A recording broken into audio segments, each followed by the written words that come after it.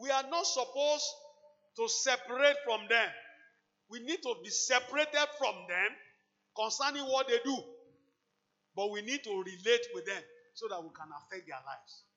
Listen, if you are not strong as a Christian and your sword, you don't carry enough sword, don't go and relate with them. They will change you. They will corner you and bring them to themselves. Brothers and sisters, you are different. You are chosen. You are peculiar. You are the royal priesthood that the Lord has called for to show forth His praise to this world. Therefore, live your value. Let them refer you. Let people start referring to you as example of life they want to eliminate. Be a testimony wherever you are.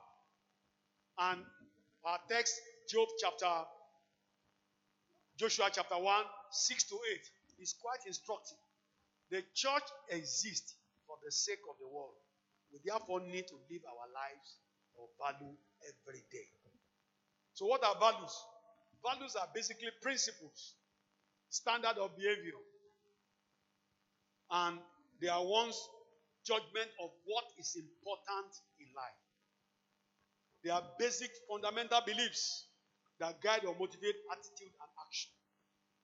Our value, brothers and sisters, determine the sort of person we want to be and the sort of person we want to move with. The manner that we treat ourselves and others. Value provides the general guidelines of conduct and behavior. And in our notes, George Lorimer once said that he's an American journalist. At the back of every noble life, there are principles that are fashioned it. In other words, values are the foundation of every great life. No one ever succeeded in the place of leadership who did not first choose the value by which they will live their life.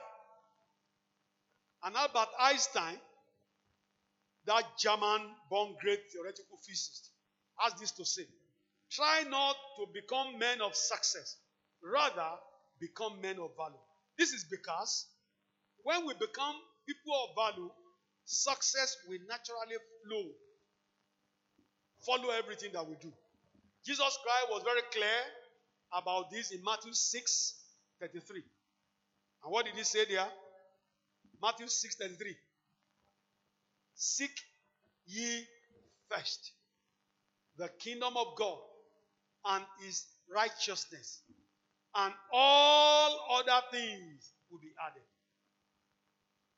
When you become a valuable individual in the kingdom, you are a kingdom citizen under the king and in the palace of the king, then you don't lack anything.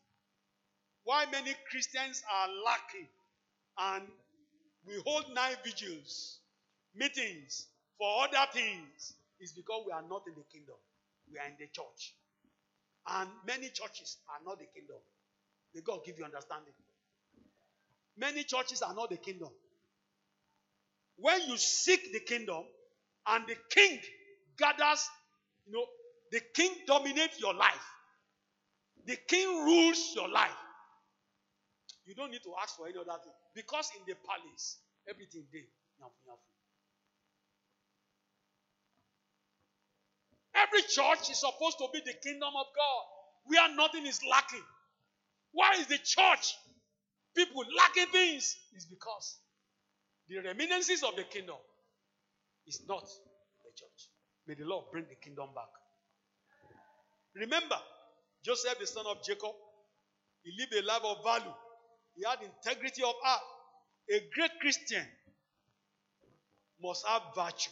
Success follow despite the headwinds of life that pass through him. And in your note, Aaron Smith wrote that the real measure of man's worth is how much he will be worth if he lost all his money. Money does not tell how much you are worth. Value tells it. Hallelujah. Hallelujah. If you lose your money, it's nothing. It is who you are that matters. Because it is who you are that got that money.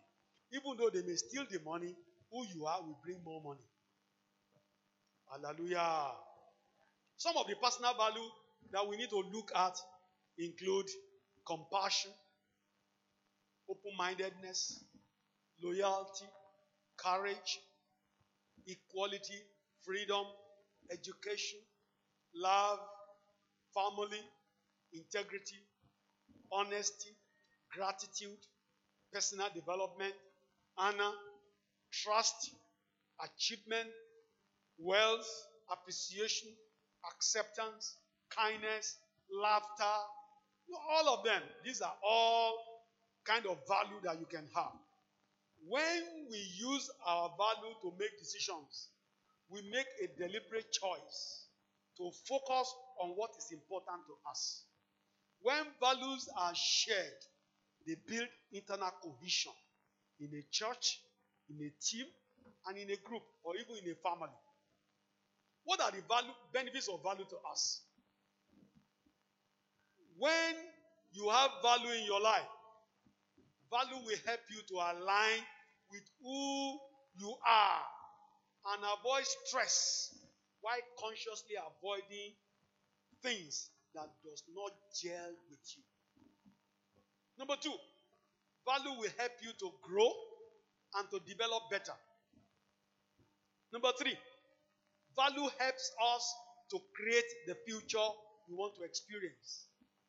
Number 4, value acts as an anchor and keep us steady when situations are tough and challenging and circumstances are contrary.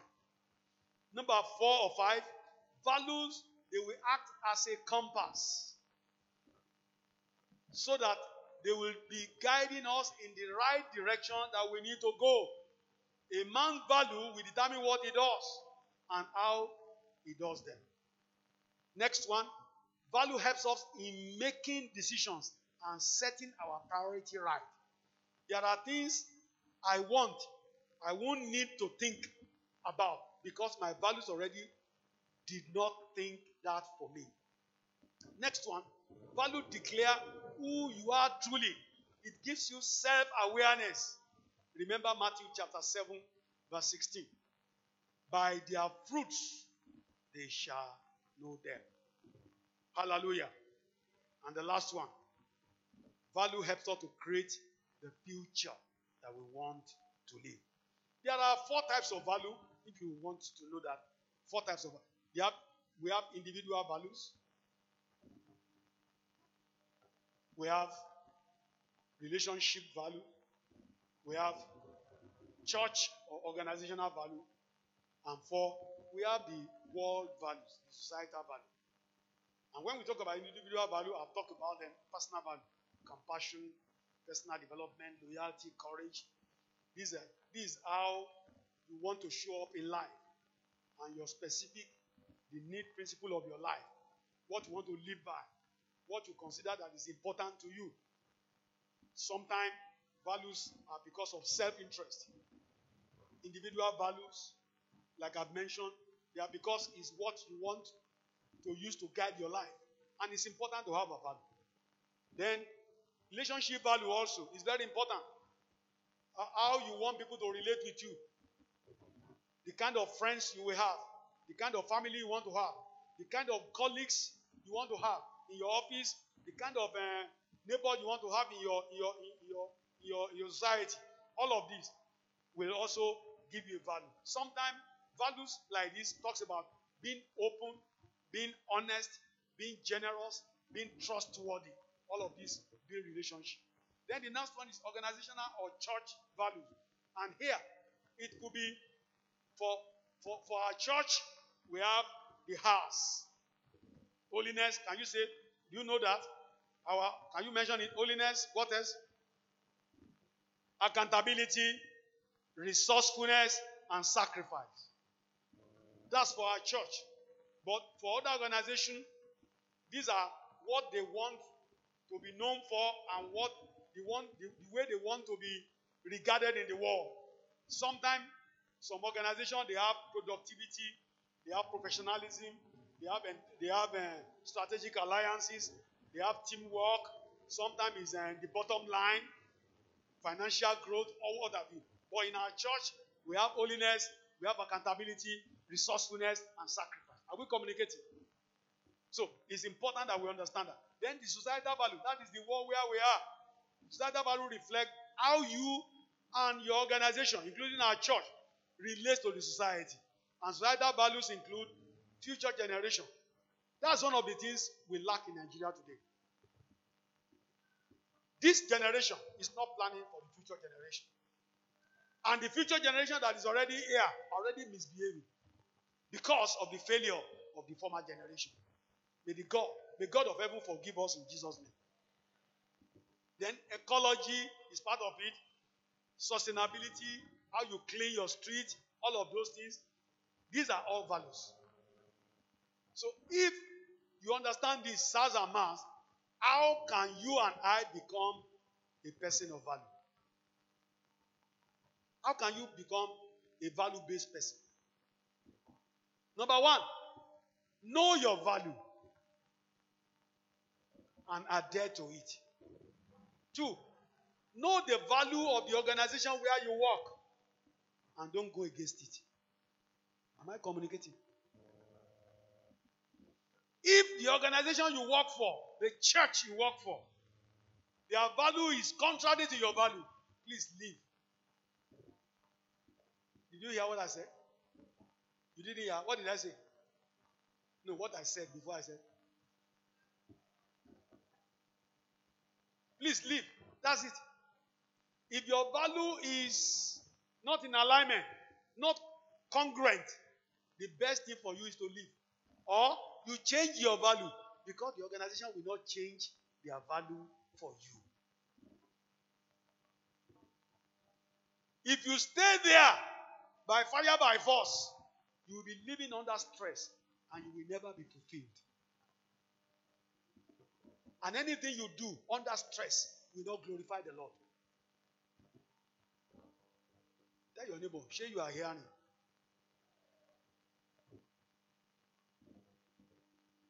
Value-based leadership is the idea that leaders should draw up upon their own and others' values, including those established for their organization, for direction and motivation. At its core, value-based leadership philosophy asserts that people are mostly motivated by values and live according to that beliefs. Therefore, it is critical that you and your organization understand your values, work together towards identify values for your organization, and use them as the motivation to lead forward toward the desired vision and the future state that you desire for yourself and that the organization also desire for itself. There are 4 principles of value-based leadership. Number 1 is self-reflection. Number 2 is balance. Number 3 is self-confidence. And number 4 is genuine humility. You need to be self-aware of yourself so that you can reflect on who you are. Then there must be balance in everything that you do. Don't be too strict on yourself to the extent that you won't be ethical, or you'll be so overtly ethical that you'll be wronging and wounding yourself. Then you must have true self-confidence that this value you have set is achievable and I can do it. Then you must have genuine humility. You must be humble. If you are not humble, never forget that you came where you came from and how you got to where you are. Understand that the journey is still far and that it is only those who are able to reach there that will survive. So don't be too full of yourself. I've spent 30 years as a Christian. How many did you serve? Use serving the Lord and not yourself. May the Lord give us understanding in Jesus' name. So please, another thing you need to know to have a man of value is that be authentic. Be authentic. Don't be pretentious. Don't be pretentious at all. The most authentic ministers are very transparent. And they don't act like puff-puff. They do things as it's supposed to be. They are genuine. There is no fake. Then the last thing is, please, If you have self-reflect, you are self-confidence, you exhibit balance, and you have genuine humility, please, and please, if you know your value and you know the value of your organization, one thing you need to do is to continuously improve. Engage in continuous improvement. Don't stay where you are. Keep improving on regular basis. Find opportunity to relate with people that are greater than you so that they can draw you up. Then relate with those that you are lower than so that you can draw them up, not to drag you down. Am I communicating? One of the things I discover is that many Christians, I did the research we did before the COVID, I think 2018 or 2019, we discover that only 42% of ministers and workers have mentor or coach. Only 42, maybe 40 or 42% only have mentor or coach. Many of you don't have people who are brooding over your life. You don't have disciples. See, this Christian race, you can't run it alone. Go to organizations, big organizations, Google, Amazon, Citibank, all of them. The executive, the managing director, they have coaches and mentors who have seen life, who relate with them. Many of our leaders, many of our church leaders don't have coaches and mentors. They are just there. They say, "Now God, now God." No, there are some things God has released to others that you can learn from. May God give you understanding. Tell your neighbor, don't run this race alone. It is dangerous. Go and find a coach. Go and find a mentor. It's not because I'm a coach, but I'm a coach. I'm a spiritual leadership coach. I'm an executive coach. That's what, I'm a discipler. I have a lot of disciples, over 100 disciples, which I brood over their lives, either by telephone or one-on-one, whatever, or by Zoom and what have you. I have them. And we had time to talk together, to listen together, to share things together, so that they will not run this race and fail. Many of you are too lonely. That's why you are stressed. God will help you.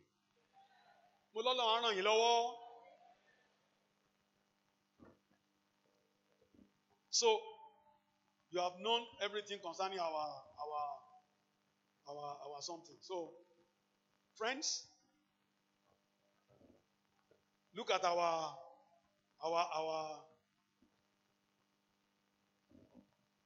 how to become value-based leader. Articulate your values. I've said it. Internalize your value, and then also put them into practice deliberately and continuously improve on it. Then RCCG core values. You can see them. They are holiness, integrity, obedience, and transparency. Accountability means responsibility and stewardship. Resourcefulness, fruitfulness and diligence. Sacrifice, faithfulness, and hard work.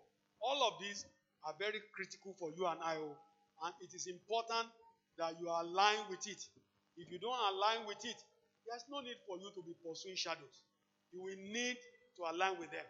Because if you are sacrificial, you'll be faithful, and you will work diligently.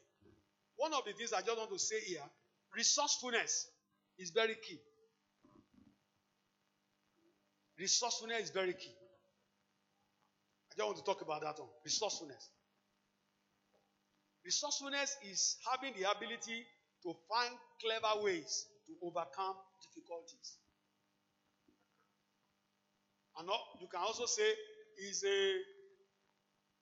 having the necessary resources to adapt to different situations and effectively solving the challenges. When you are resourceful, you will be truly fruitful. When you are resourceful, you will be diligent in whatever you do. You will need to develop resourcefulness, brother and sister. Gideon was very resourceful. In Judges chapter 7, he used clay pots and trumpet to win a war. Samson, in Judges chapter 15, verses 3 to 5 and 14 to 16, he uses foxes, torches, and donkey of the jawbone of an ass to do what? To win his war. Joseph, in Genesis chapter 41, also was very resourceful, that he was able to interpret the dream of Pharaoh, and Pharaoh put him in charge to prepare the first 7 years of abundance so that they can overcome the next 7 years of famine. You need to be resourceful. Resourcefulness is very key. When you are resourceful, things will be very easy for you. So I like to say that resourcefulness and creativity, they work together. They work together. When you are resourceful, you are creative. And when you are resourceful, you will be fulfilled. When you are resourceful, you will have enjoyment of life. When you are resourceful, you will have authority and control. When you are resourceful, riches will be your own portion. All of these are result of being resourceful. So as a believer, this is an inner strength that you need to ensure that always you find good ways of doing things and solving problems. I've said this on this movie before. There is no parish that is on a hard ground. There is no parish that is on a hard ground. What is hard is the heart of men in that parish. Hello? Did you hear what I said? There is no parish that is on a hard ground. What is hard is the heart of men that is in that parish. Because 500 meter to 1 kilometer radius of that church, if you look at the population that surround that church, you will discover that to get 200 people will be very easy if your heart is soft. May the Lord give you understanding in Jesus' name. So, in closing, Colossians chapter 3, verse 23. Colossians chapter 3, verse 23.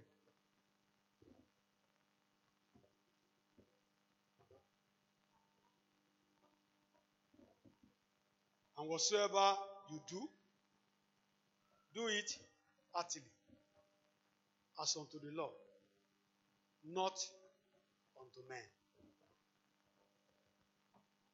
You want to be a valuable person? Do it unto the Lord. Don't do it because of your pastor. Don't do it because of your organization. Do it to the Lord. Because the Lord sees the heart. And He will reward you openly. You want your church to be a church of value? Then follow their value. Do it as unto the Lord. Do it cheerfully. Don't do it under grudges. Because anything that you don't do in a cheerful manner has no result.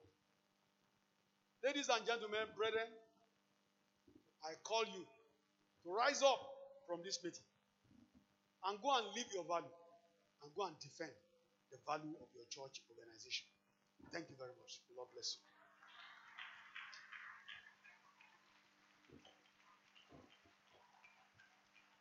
So we will entertain questions if you have any for us to. If you have any question, clarification, or comment?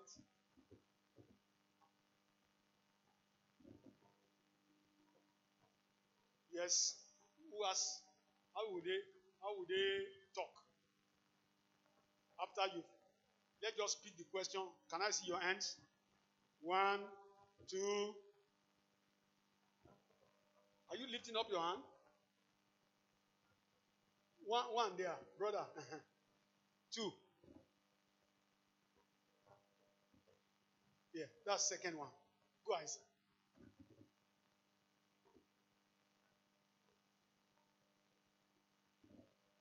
Good morning, sir. Under the first teaching that we had, please, sir, can you help us to differentiate more properly between the enablers and the sustainers of vision? Thank you, sir.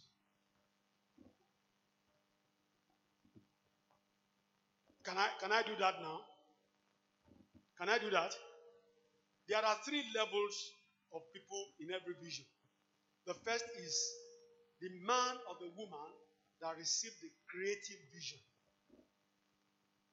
And in most cases, when a man receives creative vision, he cannot work it alone.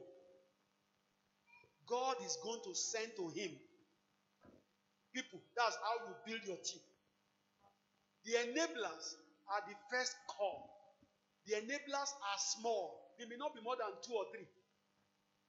That's why you saw those who surrounded Moses were Aaron, Joshua, and the elders.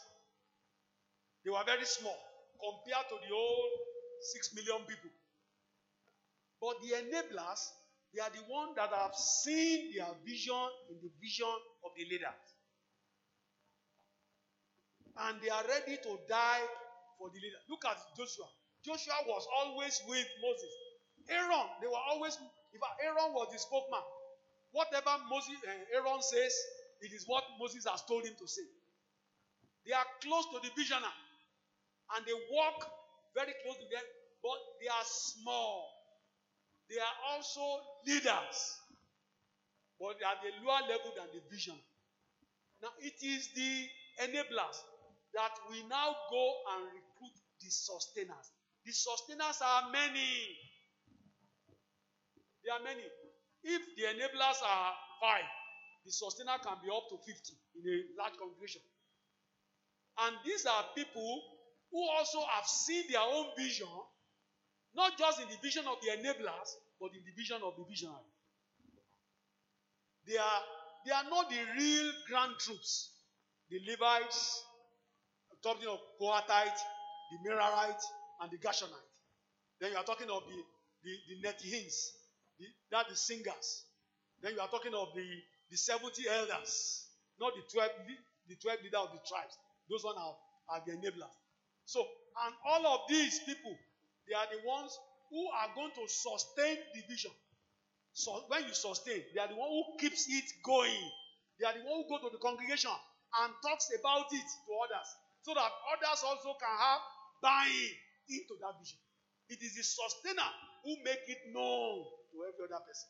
They are also leaders, but they are at a lower level. To build a vision, you need the creative visioner, you need the enablers, and you need the sustainer.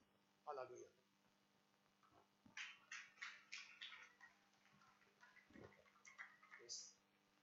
Praise the Lord. Okay, so when you were talking about the personal vision and the corporate vision, so my question is, can the personal vision be so big that it now becomes bigger than the corporate vision? Otherwise, what are the causes of people breaking out of the church and establishing their own ministry? And thank you very much. Personal vision cannot be bigger than the corporate vision under which you are serving. God may give you another vision which you cannot maintain under a corporate vision. That's why, you see, if people receive a fresh vision for a ministry and it cannot be contained under a corporate vision, then you will need to be separated and go away. It's not going to be fight. But when there is fight, it is not given by God.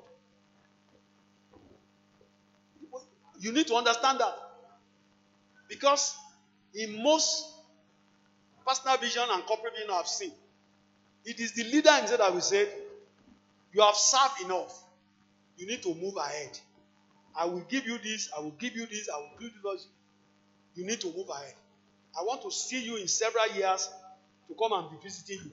And that person will live and will still be the son or the daughter of that person. And the person will still be going there as the father. But in most cases that you see, they live and they say, that man not my father.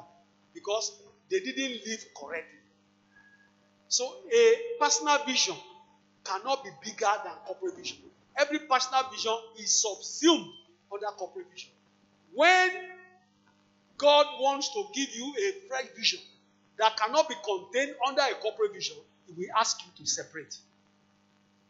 I hope it's clear. You need to understand that. If it is God that called this leader, it's God that called me, it's God that called him, and he wants to leave, we should not fight. In fact, God will have told me that he's going.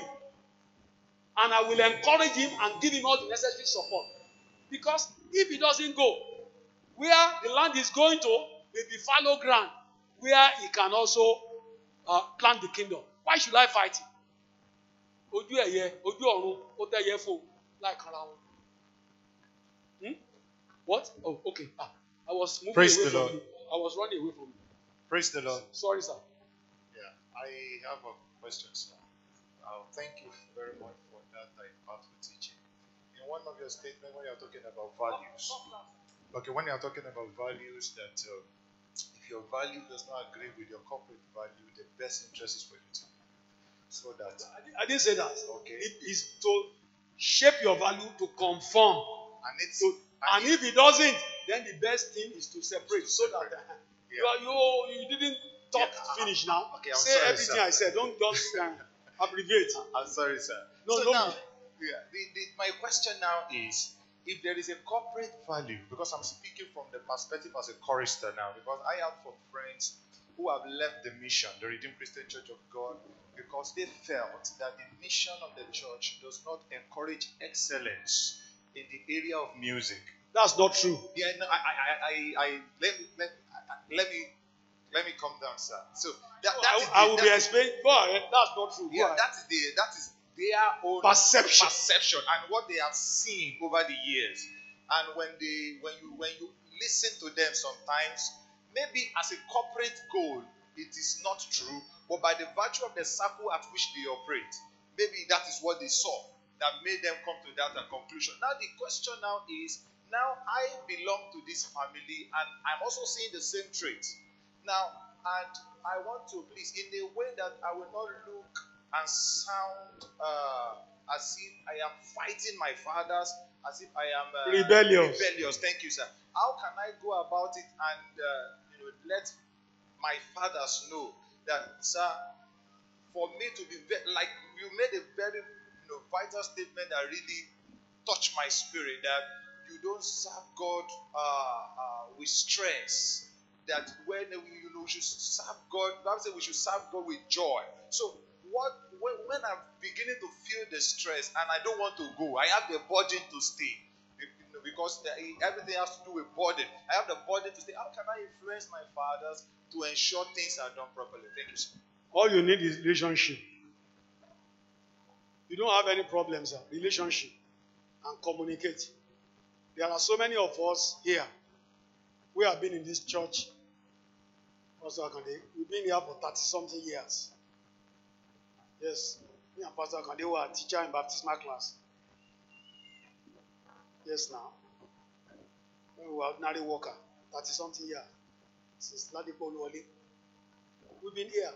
And we have been ministry, both within and without.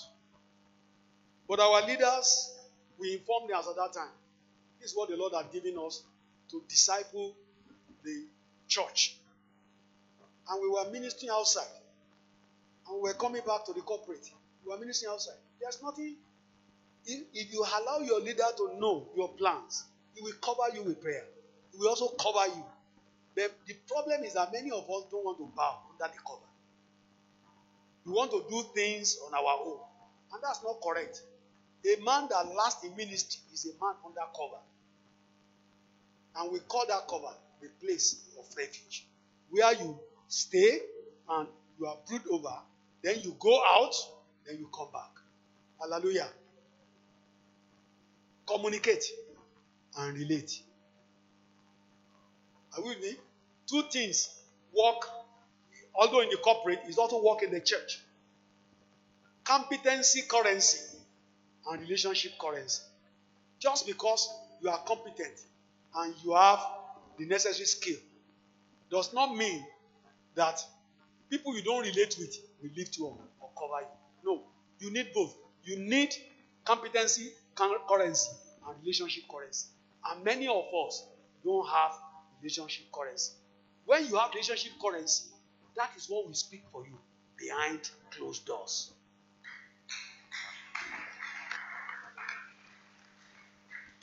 Praise the Lord, sir. You like your tell too much in this church.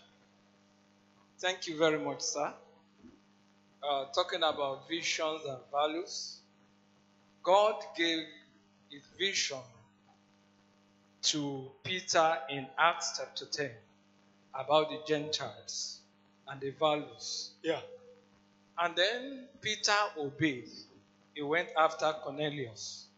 But when he got back to Jerusalem, because of the institutional values, he was not ready to identify with some of the visions and God's visions and values. He took Paul confronted Peter about this issue. When he was to eat with the Gentiles. Yes, with the Gentiles. He was separated himself. Yes, sir. Because of the custom values. The custom. Yes, sir. Sir, if everyone in every organization, in every institution, be it church institution, let's just limit ourselves to church institution. If everyone is leaving, sir, if Paul had left and say, okay, Peter, because of what you have done, I will go out of this institution. I think that maybe some people should remain and confront, not quote and unquote, not in a rebellious way. Yes, to challenge such things. So that we can refine it. Exactly, sir. So that's just my... No, your question is quite right. But let me say this thing to you, sir. What happened in Acts chapter 10? In Acts chapter 10, when the Lord showed the vision of the white sheet, that was where Peter was supposed to have said, yes, Lord, I will do it. But he said no. He said no, he rejected it. That was why God wanted to send Peter to the Gentile. But he refused it. But he still must do the first one with Cornelius. Why Paul was the apostle to the Gentile? Because he obeyed the Lord on the road to Damascus. Why they were fighting? The reason why Paul challenged Peter was not on value. It was on Judaic value. So it has nothing to do with the church, the New Testament, the New Covenant church value. No. The reason why Paul challenged was that was not the value of the New Covenant church. It was the Judaism covenant and value that Paul was talking about. I hope that is clear, sir. So, if you are in an organization and the value that they have is incongruent with your own, if you have another job, you can go somewhere else. If you don't have another job, you shape your value to fit the organization. And if it doesn't fit, start writing letter of application so that you can go. I hope you know where you are going, whether the value also will be. So by the time you know, you'll be going from pillar to post and nothing go better. May God help us. All right, there are some questions here. The first one says, thank you, sir, for a well-delivered teacher. Okay, my question has to do with our timing in our parishes because some parishes close as late as 1 p.m. and this is affecting the attendance greatly. Is there no specific closing time for Sunday service? Pastor, we will answer. Pastor, your APP will answer. What if you are under a leader that is not listening to your suggestion? Listen, your leader is not listening to your suggestion. Please, sir, it's not bound to listen to your suggestion. You need to earn it. Hello? Did you hear me? You need to what? You need to earn it. Wait, just listen. Pelelako, Olabo. If you are suggesting to your leader, we need to first of all find out who you are. What's your life in the ministry before you are suggesting? How regular are you in church activities and what have you, how close you are with other leaders. Have you suggested at a lower level for us to consider your suggestion at the upper level? Am I communicating? You need to build yourself up and show yourself so that your leader can see you as a person of dignity and value to be listened to. I hope you are with me. You can't just say you are suggesting. Who are you? Polotiwa. There is need. I'm just saying, you can suggest, but you can't just suggest on microphone or megaphone. Suggestions are tete and tete. And when you are going to suggest in a way that will add value to what you want to condemn. Don't let your suggestion be condemnation. Let it be critical and be constructive with answers that can be followed. But you need to have win this over time so that you can be recognized as a good suggester.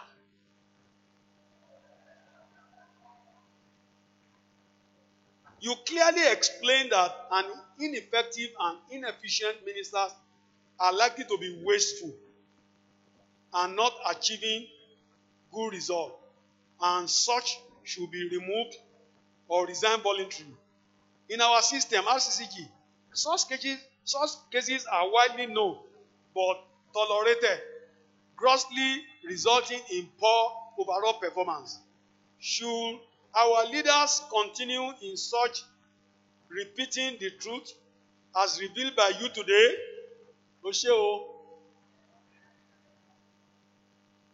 Friends, what I've just taught you is what I teach at the master's level in seminary in terms of Christian leadership. The quadrant, the one ineffective, and that's the lower left quadrant, ineffective and inefficient. We will set them aside. Setting aside, I'm not saying you should remove them, set them aside. What you are to do with them is subject to a lot of discussion in seminary. There are so many things we need to do with them. Because in Christianity, we don't discard people. We rehabilitate people. I didn't have enough time to talk to you what you need to do with each of them. Even the stars, there are developmental processes you need to do with the star. If not, if you don't keep on with the stars, that is the effective and the efficient, they might drop there or they might drop there. Are we communicating? So, the ineffective and inefficient, you need to set them aside and now put them in what we call nursery.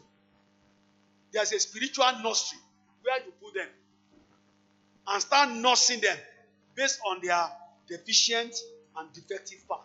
That can take years before they are returned back into church. We don't sack people in church. Amen? Am I communicating? So that person does it. Don't be annoyed. It is because we have not created what I've just said. And it's been done in some churches where they separated people like that. They even use, some of you who are in HR, we use the 9 grid box or the 16 grid box. And we separate them into 9 boxes or 16 boxes. And all of them are treated differently, but they are going to be pushed into leadership as time goes on. Hallelujah. So that's the way I will answer that question. In church, we don't sack people. We don't sack. Just like one church did some time ago, sacking pastors. It's not done. It's not done. No. It's not godly. We don't sack people. We rehabilitate people because God cannot reject anybody. All of us, if God rejects us, the man where they stand before you now, I be bad man before. I know be correct man when I did the world, but God rehabilitated me because of mercy, and I can stand here and say, praise the Lord. Let us stand to pray.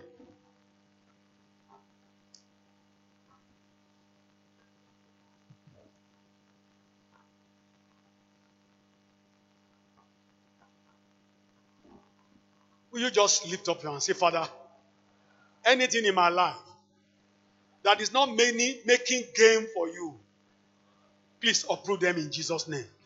Can you pray? Anything in my life not profiting you, not making gain for you, please uproot them, Lord.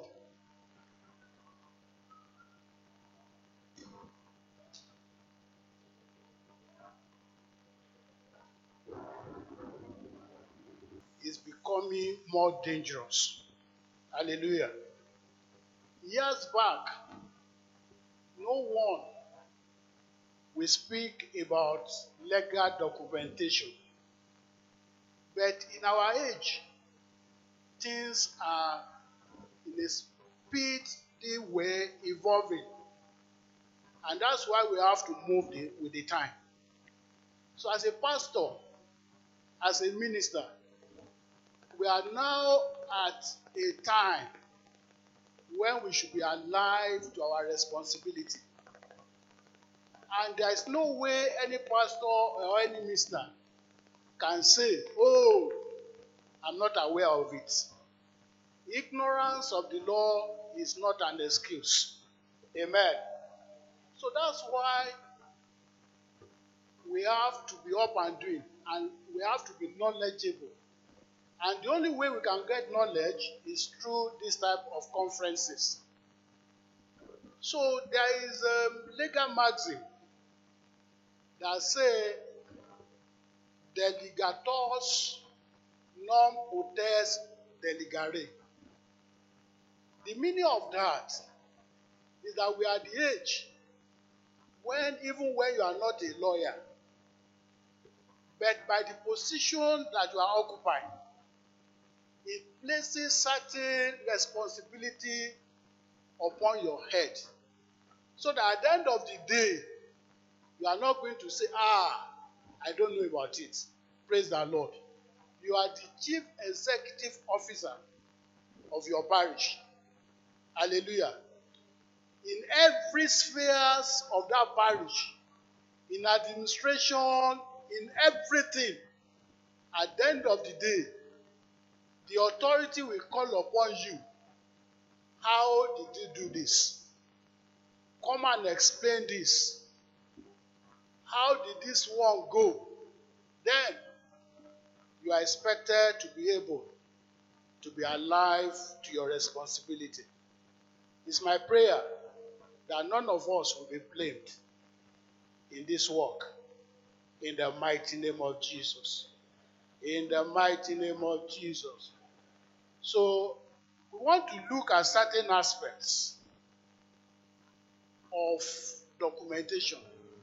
May I tell you, even in law, if you go to the Evidence Act 2011, documents were not given specific meanings.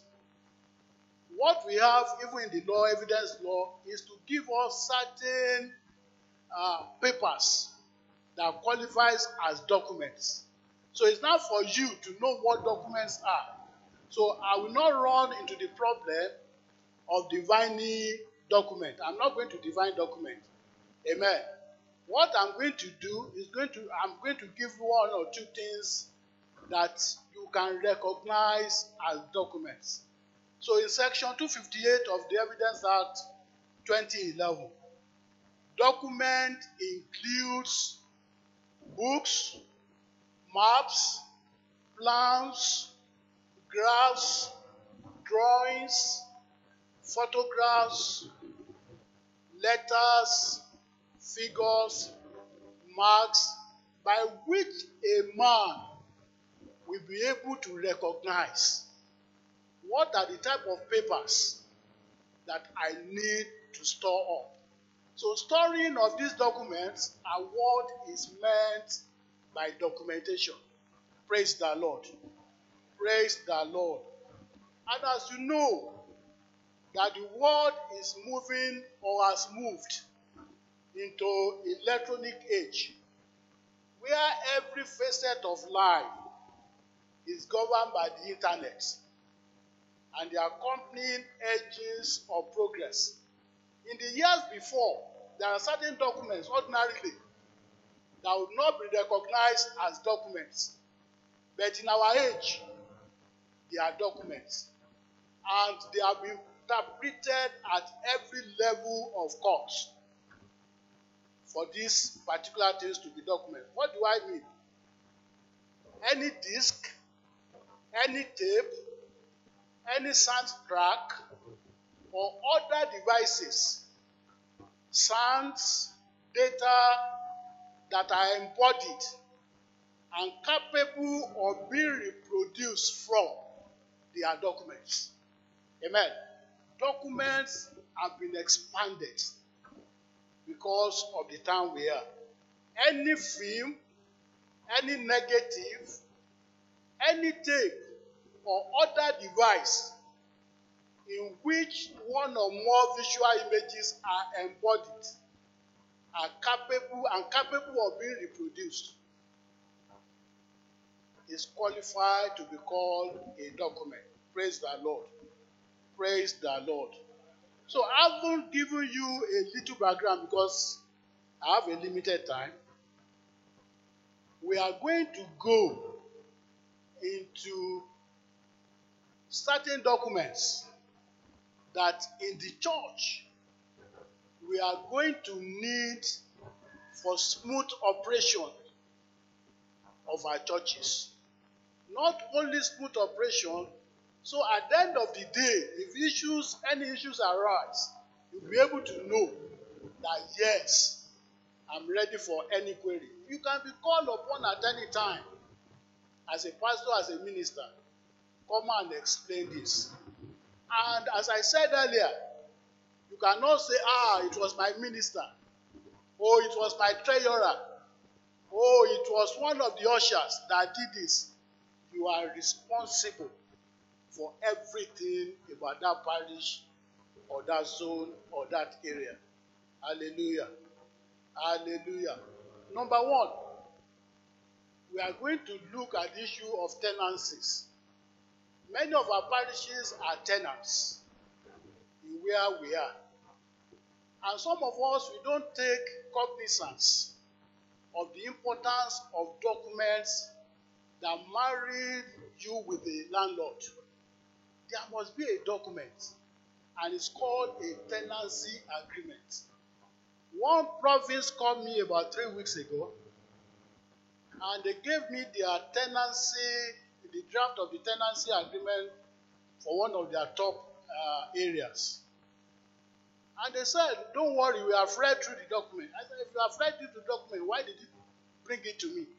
But at the end of the day, I discovered that tenancy agreement, there was a clause that said the tenancy is for 3 years certain. Amen. 3 years certain. That certain is a lot and a lot of phrase in that agreement.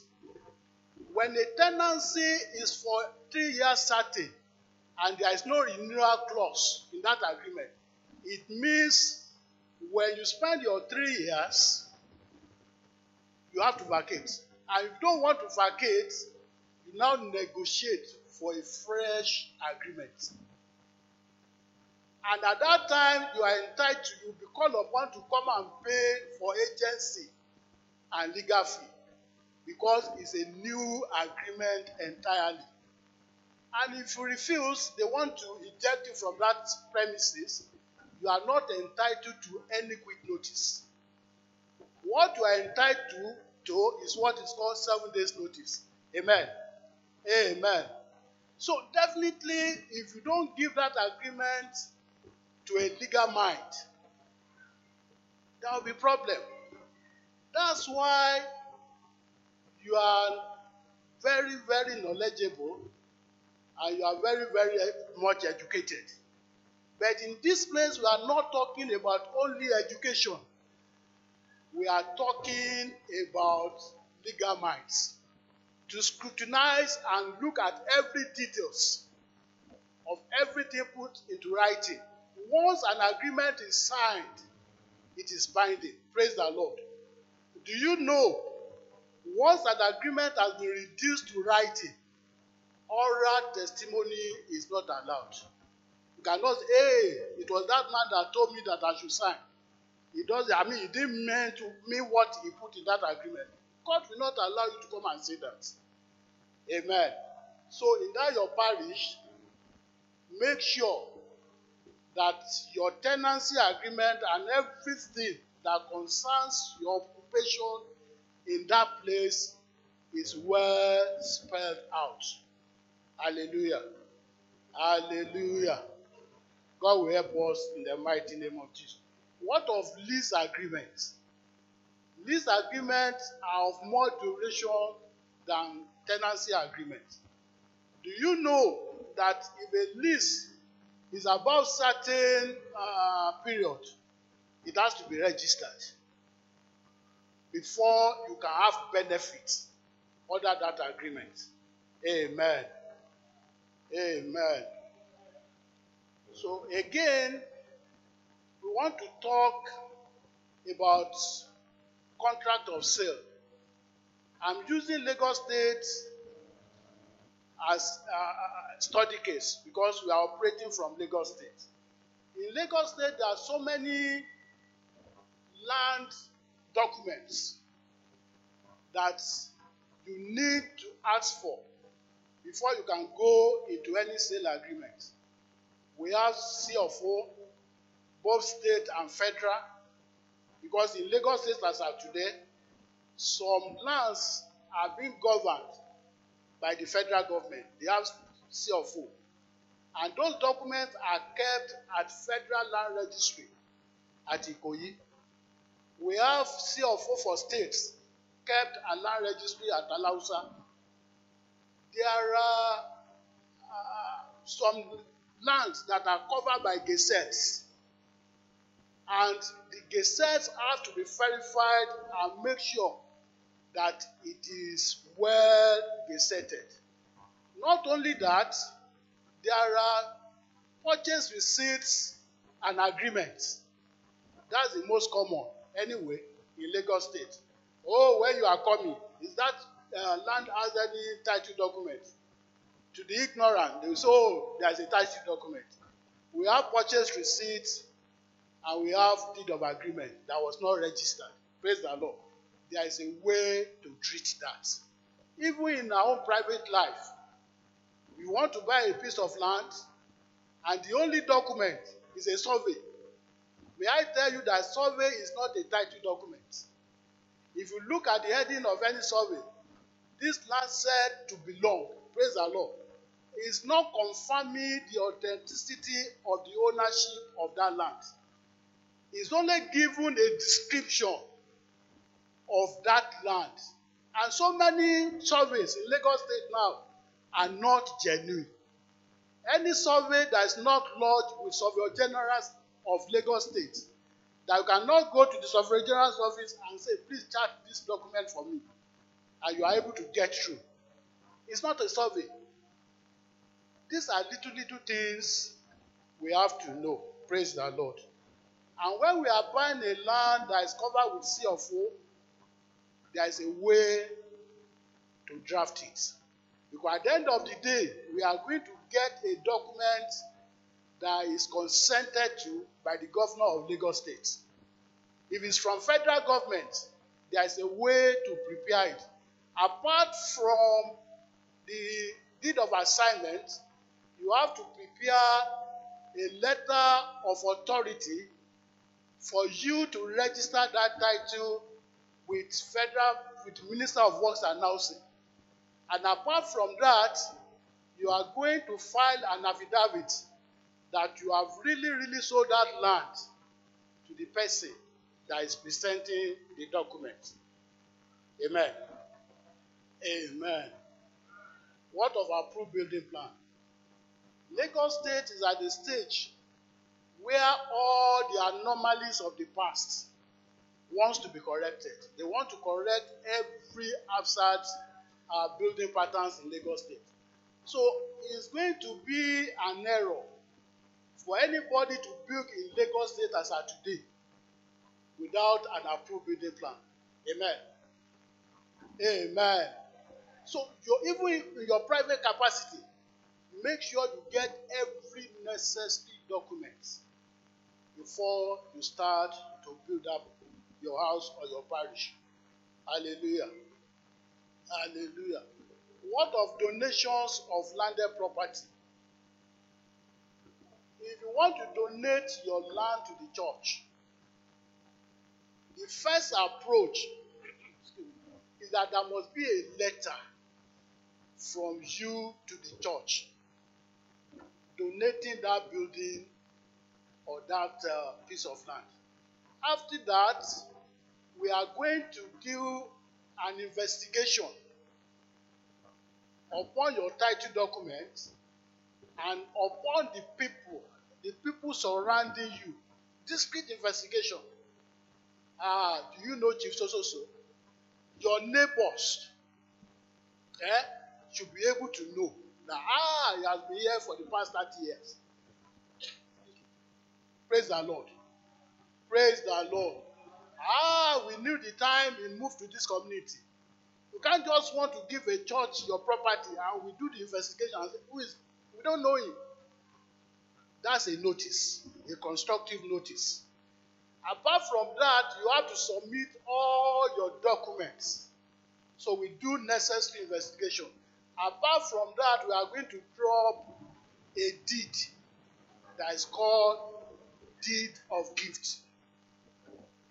Deed of gift is a document that verifies that really you have submitted and you have given your land to church for the reasons that you are going to tell us. It may be for the propagation of the gospel. It may be because you got your healing from that church and you want to be appreciative to God for what he has done for you. Praise the Lord. Praise the Lord. Because we have so many instances, after giving the land to the church, maybe after 10 or 15 years, the man will come back again. I'm changing my mind. Well, it won't be possible again because already you have been committed. If there is no document and there is no documentation, how do you want to prove that at a point in time, that man gave the property to the church? So all these are very necessary. Amen. We have hire purchase agreements, building agreements, we have supplies agreements, we have employment agreements. Because of our time, I won't be able to go to all that.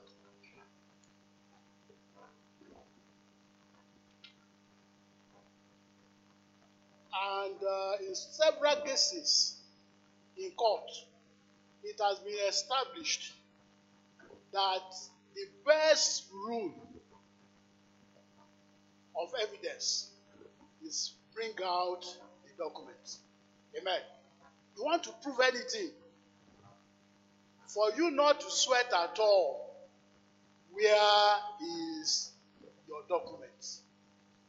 Once you are able to show your document anywhere, even in court, 90% of the problem has been solved. The only issue that will remain, as I told you earlier, is that you have bought a property, you have built it, and you have been living on it for the past 30 years, and the only document transferred to you by the assignor is the purchase receipt and the survey. You didn't go further than that. There is problem. Amen? It's very risky. You have to go above what you have been given. Upon that survey and receipt, purchase receipt, you can apply for certificate of occupancy. Certificate of occupancy will put you in the legal rights.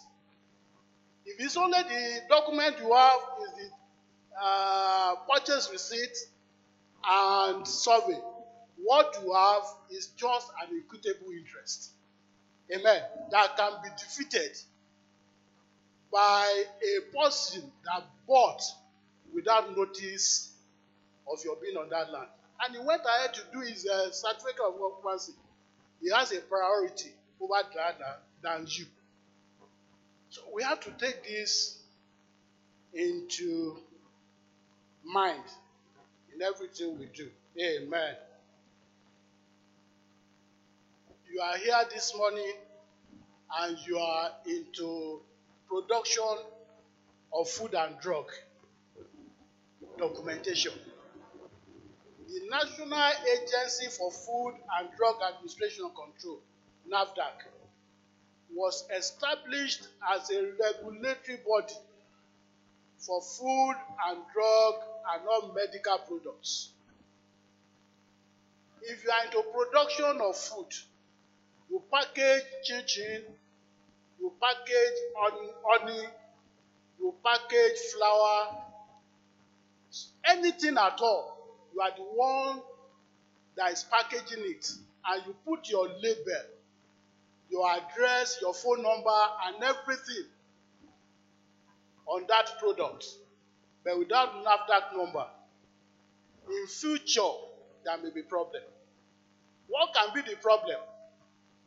If there is any consumption of that product, and one or two people are harmed by that product, will be held liable. Amen. Amen. And the liability we are talking about is what is called strict liability. When you want to establish the ingredients of strict liability in establishing the issue of culpability in criminal investigation and criminal prosecution, there are two elements. There is what is called mens rea and actus rea. Amen. But in the case of strict liability, mens rea is dispelled. It's not allowed. The only thing the court and the investigator and the prosecutor is going to look for is the actus reus. Are you the one that actually produced it? That's the only thing they are going to establish. How many of us remember the issue of my pikin several years ago? My pikin was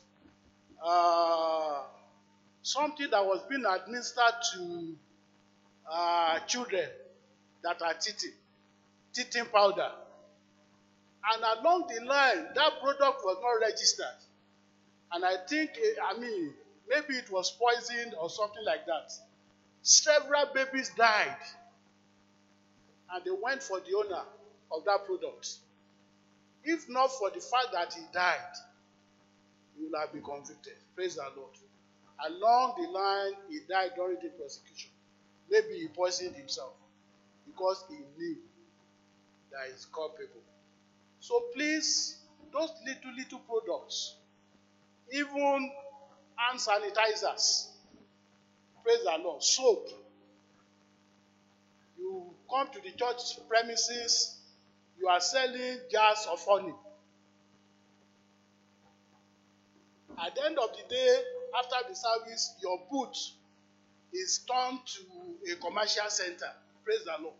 Make sure that those products are well documented in case of anything that happen in the future.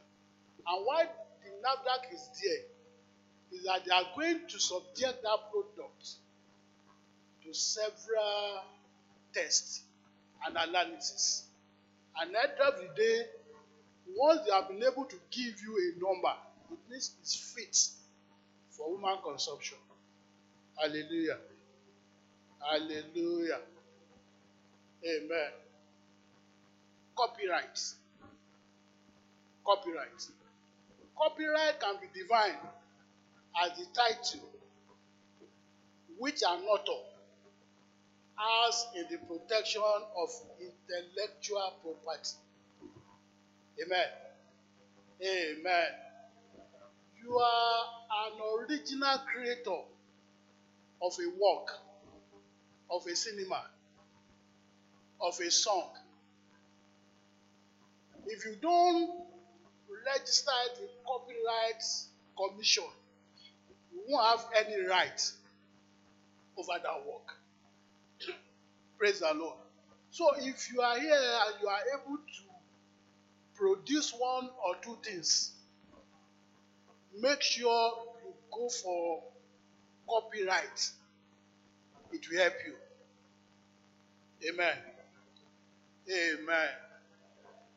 So in essence, it delimits the users on how a third party can use the title and author as work upon. We are in digital age. You produce a film, and without your authority, people are using it just anyhow. Let me give you an example. How many of us know Papa Ajasco? Have you heard about that name before? You know there's a special way Papa Ajasco, Barb is here. That the way he barbed down here is registered. Yes. One day, Papa Ajasco went out and went to a party, wedding party, and he started to act as Papa Ajasco. The same Papa Ajasco with the hairdo that was meant for another company. He was arrested. You may be Papa Ajasco, but the product on your head doesn't belong to you. Yes. It's a different entity. That hairdo has been registered by a company, Wale Adenuga Production. Is the owner. So you can't just go out and start to entertain anybody. It's not possible. So that's exactly we are talking about documentation. Document your originality. Amen. And you are lucky if you do copyright for your product. Many last for 70 years, like literary works. If you publish a book, nobody can quote from that book without consulting you. Nobody can use that book for any other purpose without your permission. And that will be on for 70 years. If it is artistic work, it's going to be for 70 years. Cinematography is for 50 years.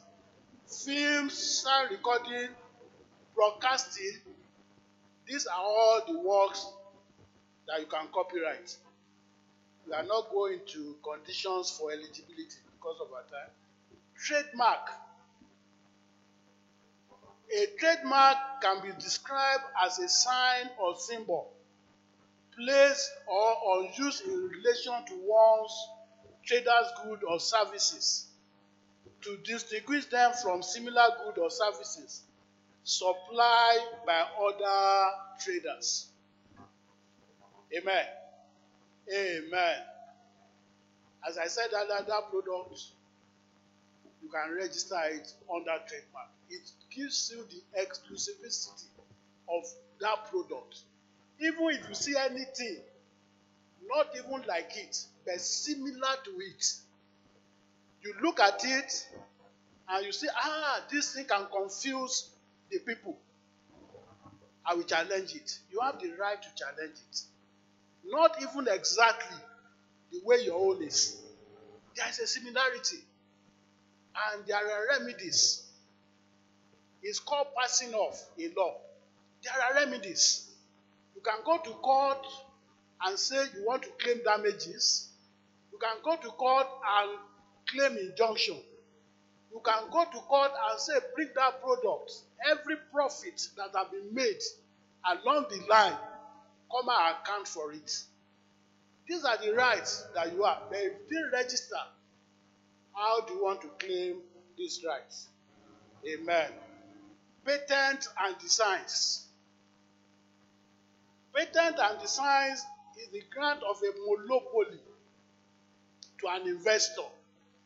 You have sleepless nights so many experiments, so many these and you are expected to enjoy what you have used your brain to create. So if you have a patent, nobody will be able to copy that invention for 20 years.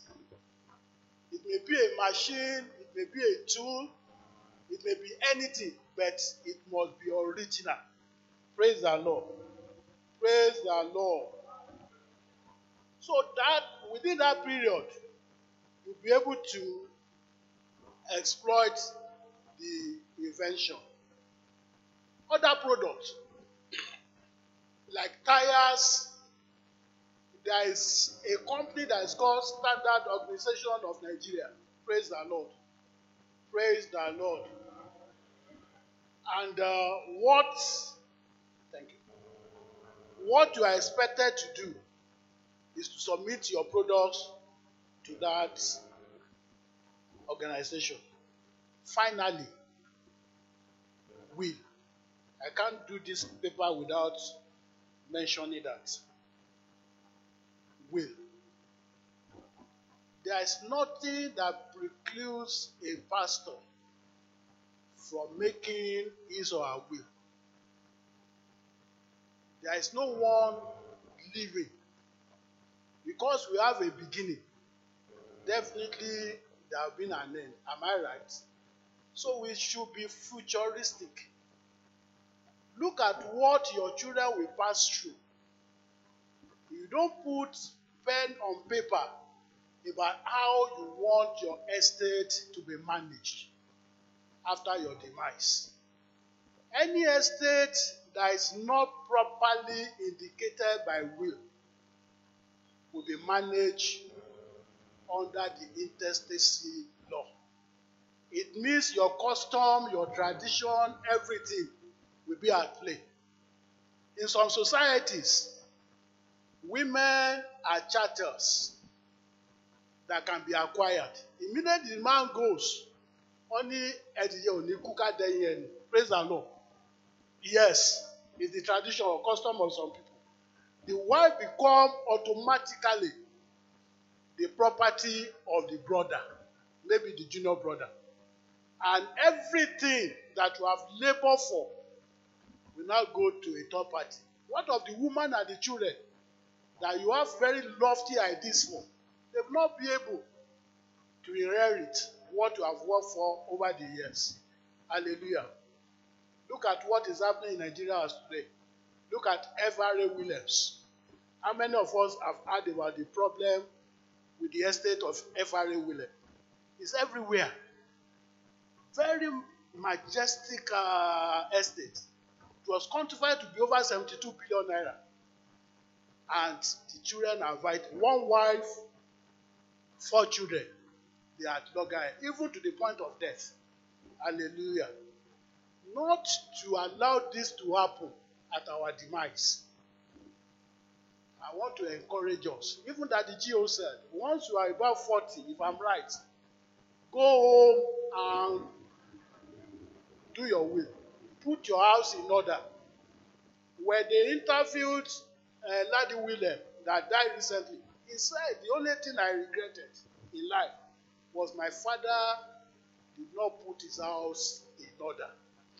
Please don't let your children say that after your demise. Praise the Lord. Finally, in the next 2 minutes, importance of legal documentation.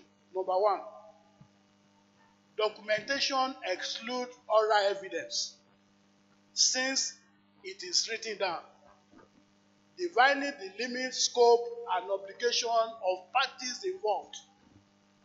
Number 2, it settles and distinguishes obligations of the parties.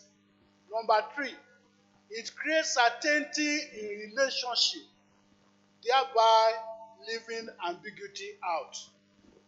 Number 4, the faintest ink is better than strongest memory. You may forget certain, but once it is in documentation, you will not forget it. Brothers and sisters,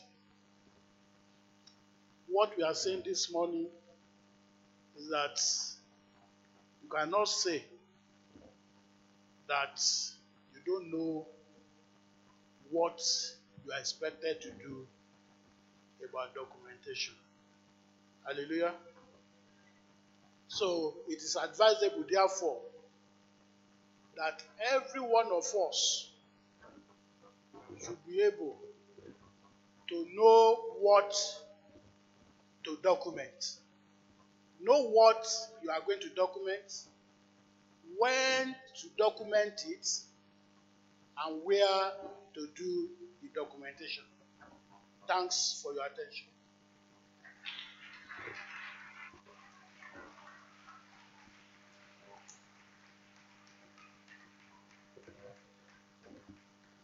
Serious notice of this, every parish by the Redeemed Christian Church of God standard must have this. Number one, the one close to the shoulder of that guy that is looking up and asking questions just as we are doing.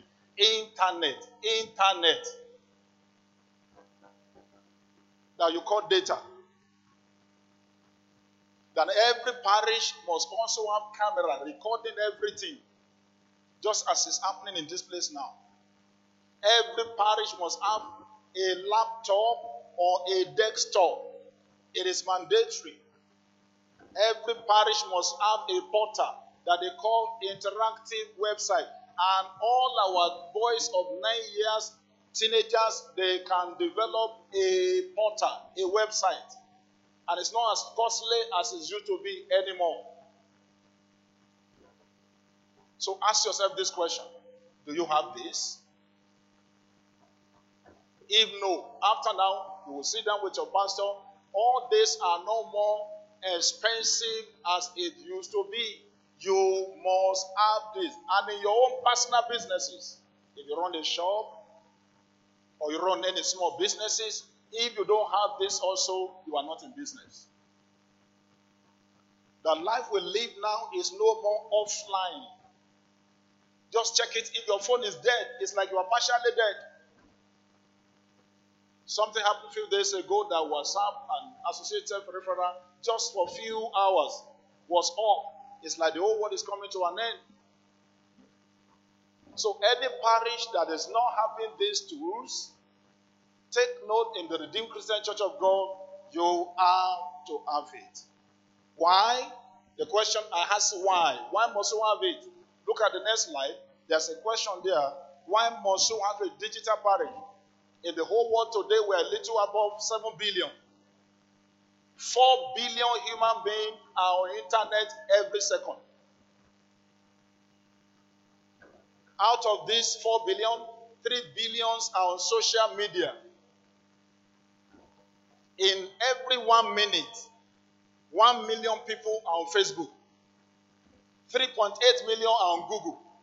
Indeed, I'm not a prophet, but I suspect 1 or 2 people will be here now. They are playing with their phone. And they are nowhere but on Facebook. When you wake up in the night, your hand touch your phone. And you either go to WhatsApp or Facebook. Our life has been configured that way. And pastors must know that we must fish in rivers where there are fishes. Our parishes must be on our phone. Not in the former address we used to say that's our parish. 4.5 million people are watching video on YouTube every minute. And of course, those of us that are on Instagram. These are realistic statistics that are genuine, valid, and correct. And so as evangelists, as pastors, as ministers, you must take your message to where people are. And so, pastors, you take note. The question I therefore want to ask is, why should your parish be digital? Why? The number one reason is that the whole world is now digitalized. For example, if we want to talk about banking, every aspect of banking now by fintech is digitalized. That's why you have ATM. That's why you have USSD.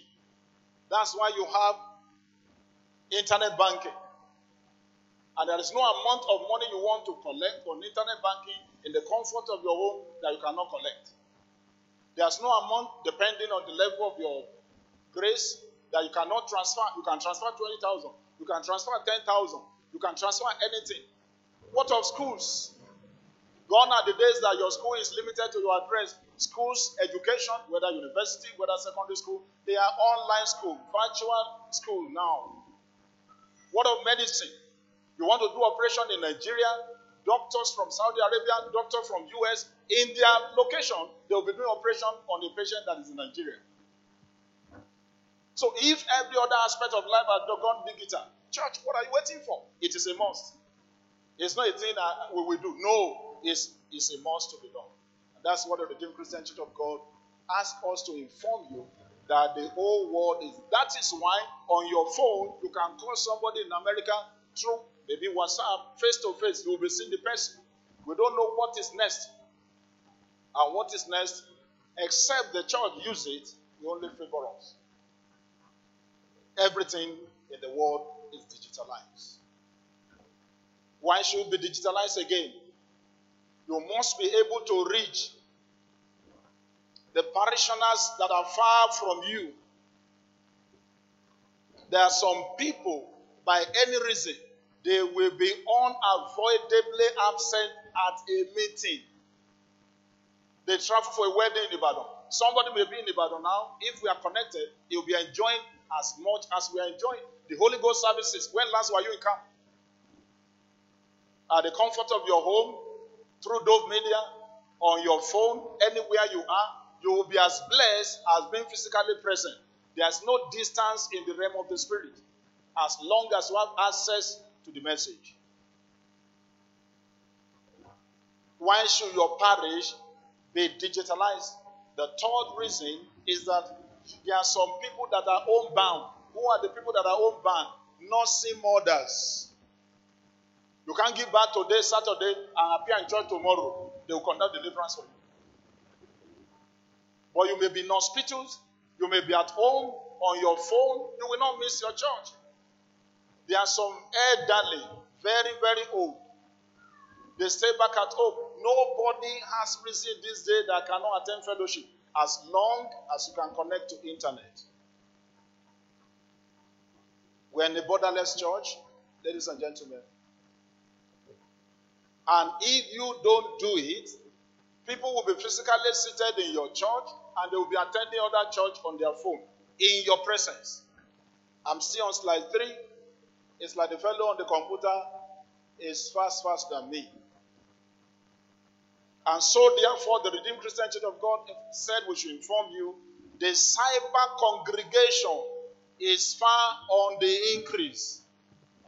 People attending Holy Ghost service, for example, now are less than 20% or 15%, they say, of people attending Holy Ghost services globally.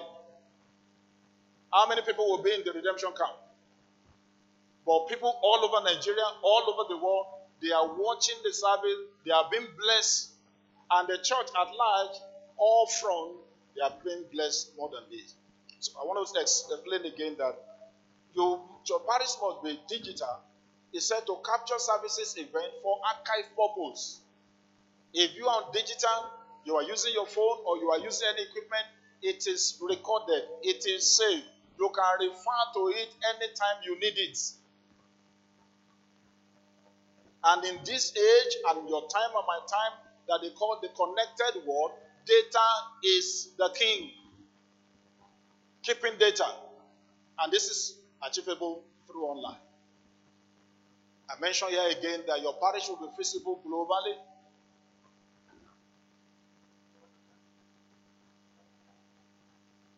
And therefore,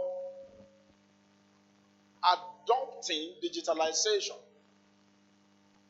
for your businesses personally, for your parish,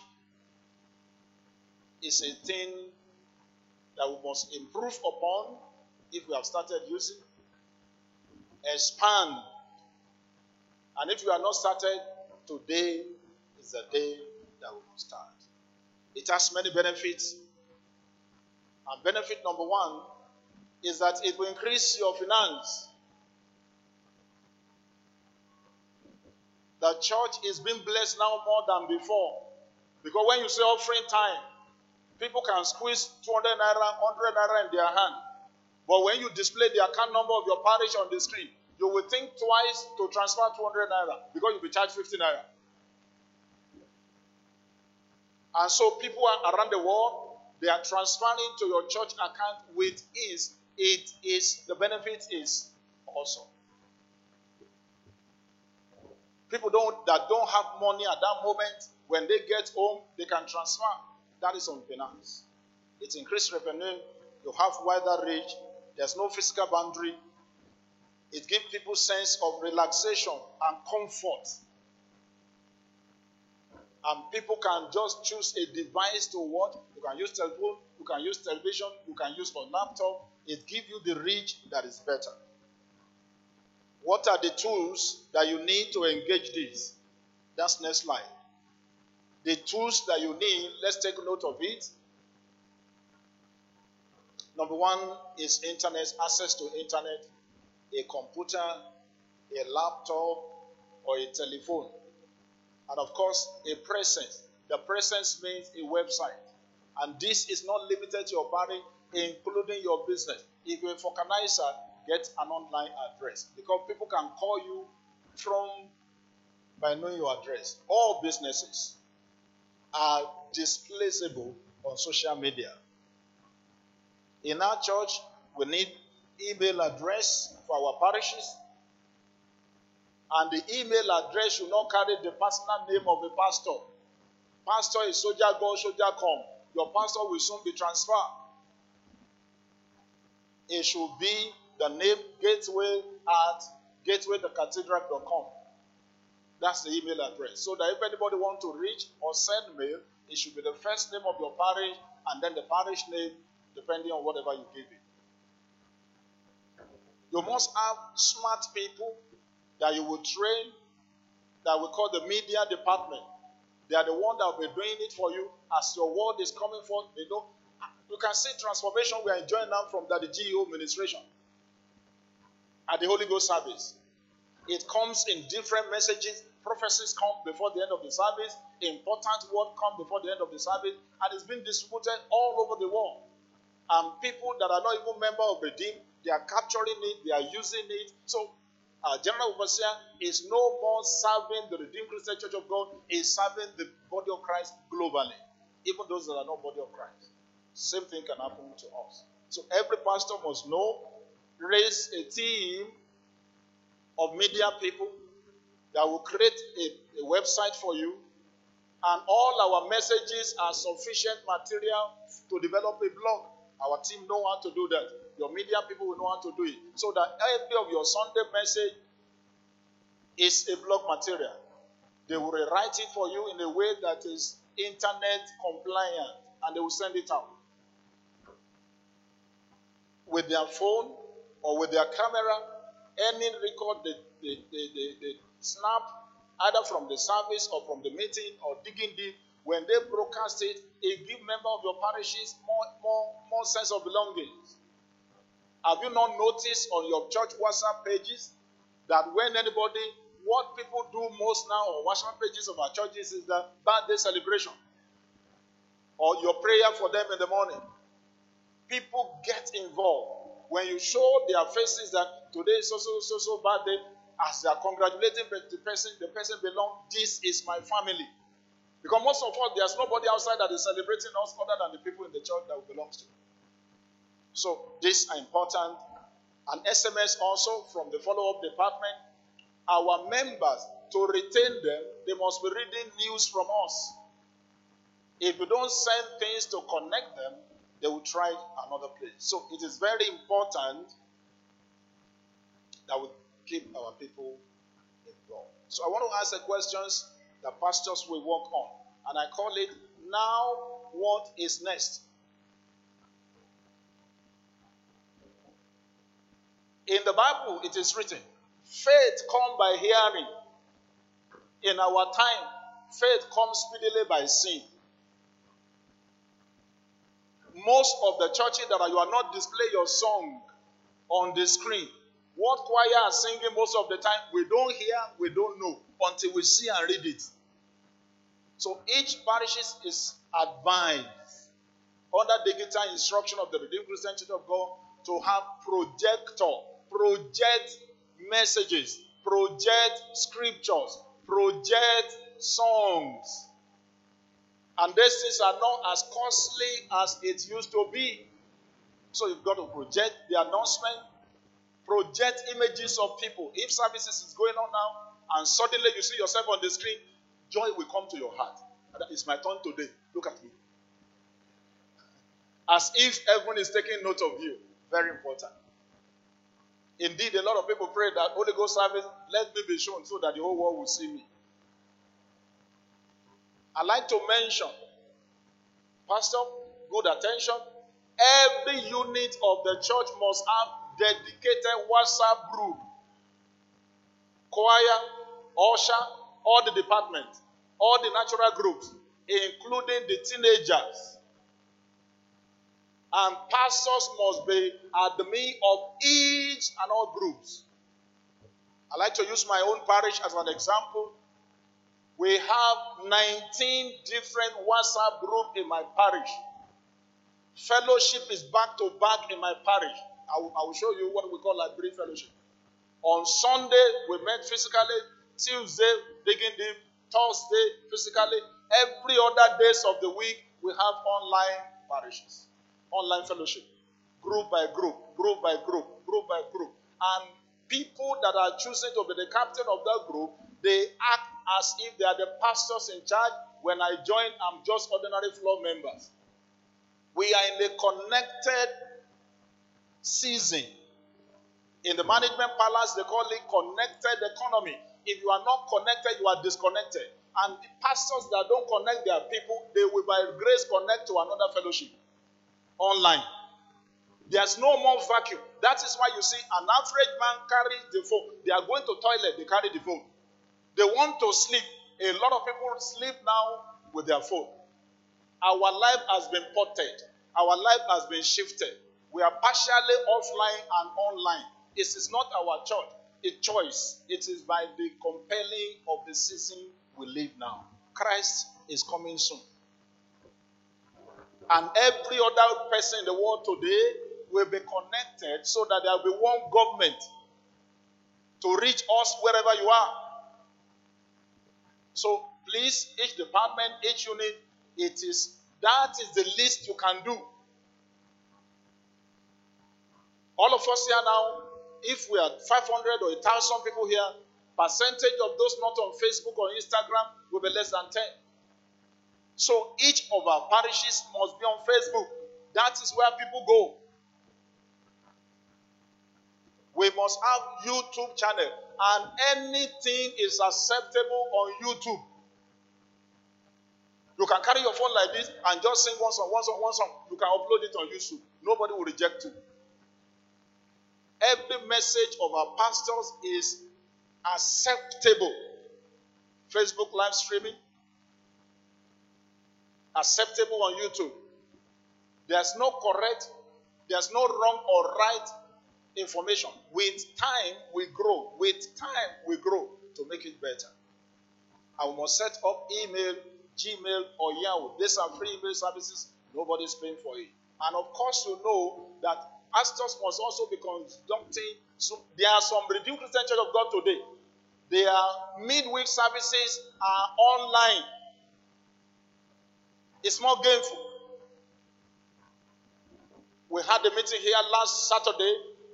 The young adult and youth event. We were like this many. Our father Lodop, the PRCP, he ministers from far distance away as if he's seated with us. That the GO will be ministering in camp as if he's seated in your living room. I guess our pastor should also start that now, because that is the expectation of our mission. There are two phenomenal churches in town now that are doing wave online. Most members of Redeemed are the people populating these churches. Do you know there are some online churches now? And the Redeemed Christian Church of God, the next phase of our growth is that we will be start having online parishes. No physical address. Such such parishes are already existing in Lagos today. Not for redeem, but they will have more members. Why? Convenience. Why? Populations. The way the world is going is the way we must go. We can't back the world and expect progress. You use Google Form to get your data. I mentioned again in the next slide that we record all our messages. If a pastor listens to his message after presentation, the pastor will get better the next Sunday because you will see your mistakes. That's the reason why we record it.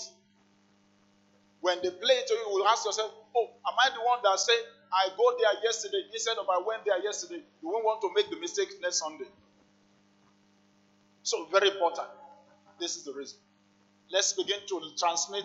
There are many free radio online. I mentioned here also the website, the media team, they'll train these people. And from Gateway Cathedral, we can train your personnel from your church. We will train them free of charge. There's a team in the young adults of this province.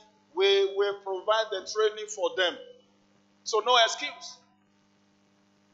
So please let our pastors begin to host online program so that we will be where the world is. Let me conclude because I'm checking my time onto what I now say. What does Redeem expect of you?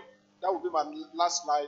Effective parish is a parish that is holding hybrid services. Next slide. I will stop at this slide. From tomorrow, hybrid service.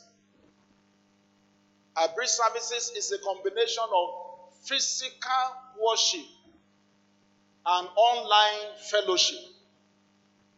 That's how many redeemed churches are doing. Those ones that are very close to the ocean. But those of us on this side, let's put and join them. Online, offline. Sunday, we physically gather. In the evening, we have house fellowship. On Monday, you can say men fellowship are praying. Monday evening. And you know when men are praying in the evening, wives join, children join. Tuesday, digging deep. Wednesday, prayer squad, good women on different WhatsApp group.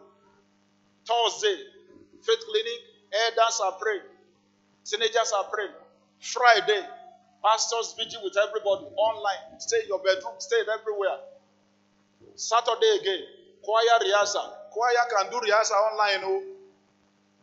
You know, most great gospel artists today, they are ministering to the whole world from a small cubicle in the backyard or maybe in their room, and they are effectively impacting lives.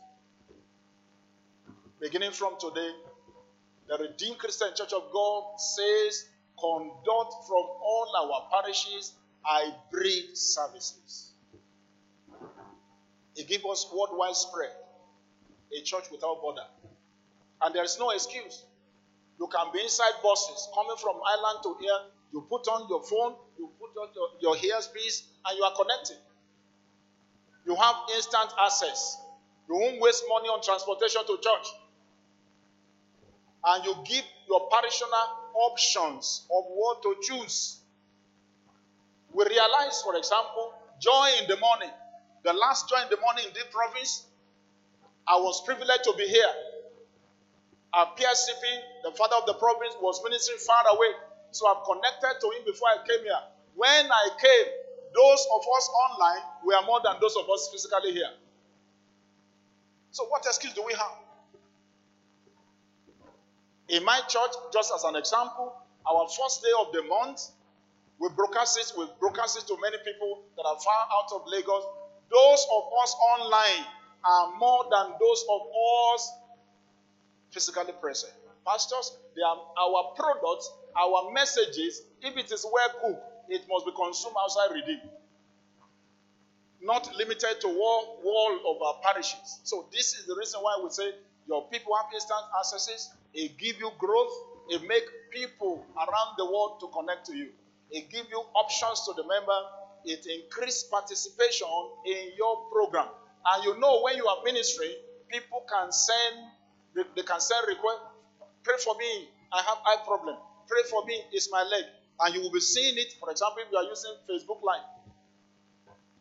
And you will just mention anyone with eye problem is clear. And God will honor your work. You know, when you are in your parish, as you are ministering, just as you are looking at me, everybody will be looking at pastor like this. Online, it is interactive. People can write something that people will get involved. And so it also encourages members' retention. The Redeemed Christian Church of God leadership, they believe that if we combine offline and online, our members will be satisfied. We cannot back the work. We must go in the direction of the work. I want to submit here that beginning from today, provide variety of services, provide variety of options, and let your parishioner choose the one that they want to consume. The only thing is that when you are both online and offline, it creates more work for the leadership of the church, and it also gives them grace to monitor what is happening. I want to submit here that we are in the digital revolutions. We cannot afford to be analog. God bless every one of us. God bless you.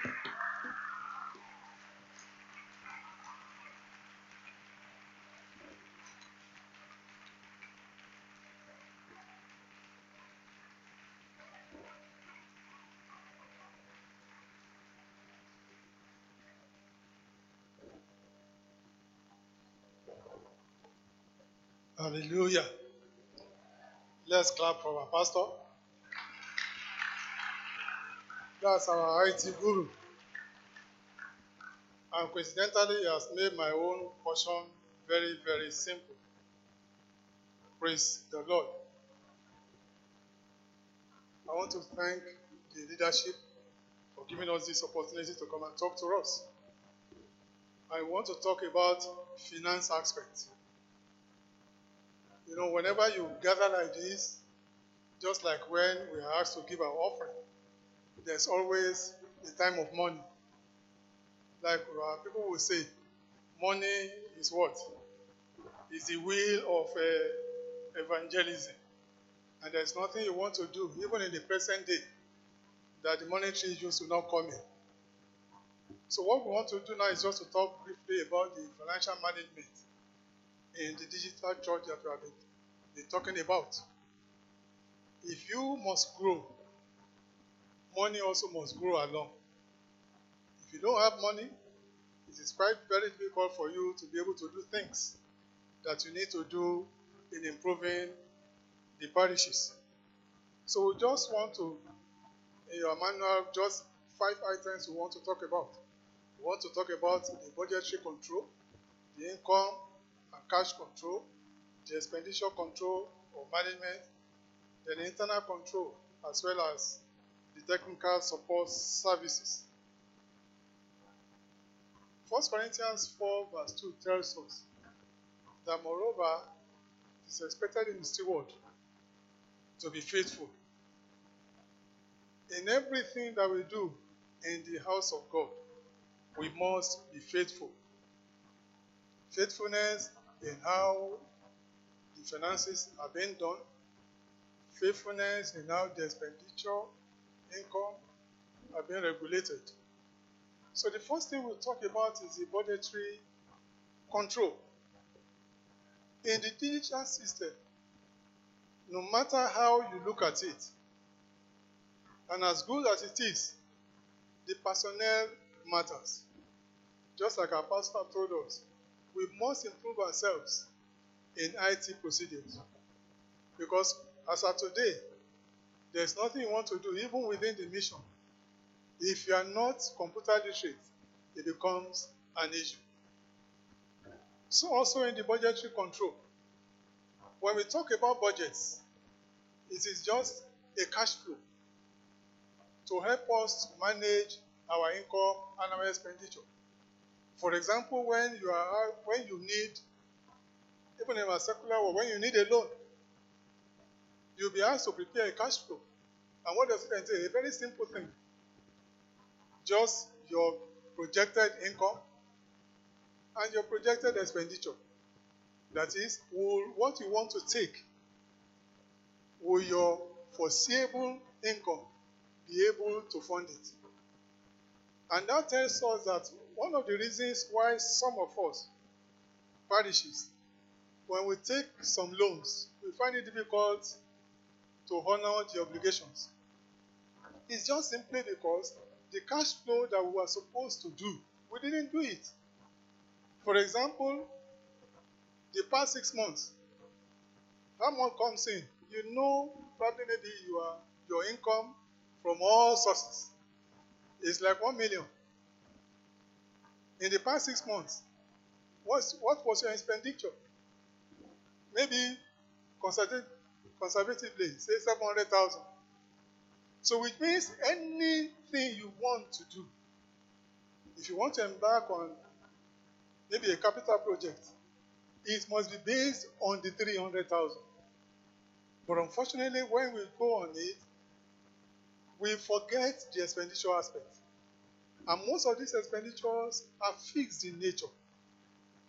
So once you have that budgetary system in place, it will afford us to be able to plan ahead. And there will not be embarrassment. Whoever that advances any law will not be pursuing us. Even in our private life, you do not embark on a thing that you cannot sustain. If you begin to invest, you must think about the result of your investment. That is the return on investment, ROI. And once you are doing that, it will help the ministers and everyone that is in the parish. So that at the end of the day, there will be a clear understanding of what you have to do. When you have a good budgetary system, you'll be able to know the areas where you need to cut costs. For example, if your overhead costs, unfortunately, even in the nation today, most of our income, almost all, is used for the current expenditure. But unfortunately, we are not careful. We still keep on borrowing. Anyway, that one is another topic entirely. But for us, even in parishes or individuals, we must look forward to the situation where you don't eat everything that you produce. And what do I mean? You don't eat your seed. So if you have a good budgetary system, it will also help us to be able to streamline the things that we do. We can plan ahead. You want to acquire musical instruments and all that, you can plan ahead. Or probably have a sinking fund somewhere, a fund that you create to put an amount of money so that each time that you require something to be done, there's something to fall back on. Praise the Lord. Also, the budgetary system, just like we have here, is just a process of setting up a cash budget. And I want to give an advice. When you are preparing your cash budget, do not over-assume. We are very spiritual. We say, by the grace of God. Yes, that is true. But when you have only 2 people in your parish that are working, and you want to embark on a project that is far more than what those people can carry. And remember what our pastor told us earlier on. You don't have enablers. You don't have sustainers. How are you going to succeed? So those things must come in place by the time you are doing your budget. Coincidentally, even in the mission, on a yearly basis, we have been asked to do budget for parishes, for areas, zones, and all that. It is to help us so that by tomorrow, we won't have problem. Praise the Lord. The second thing is about income and cash control. We have various ways that we can have income.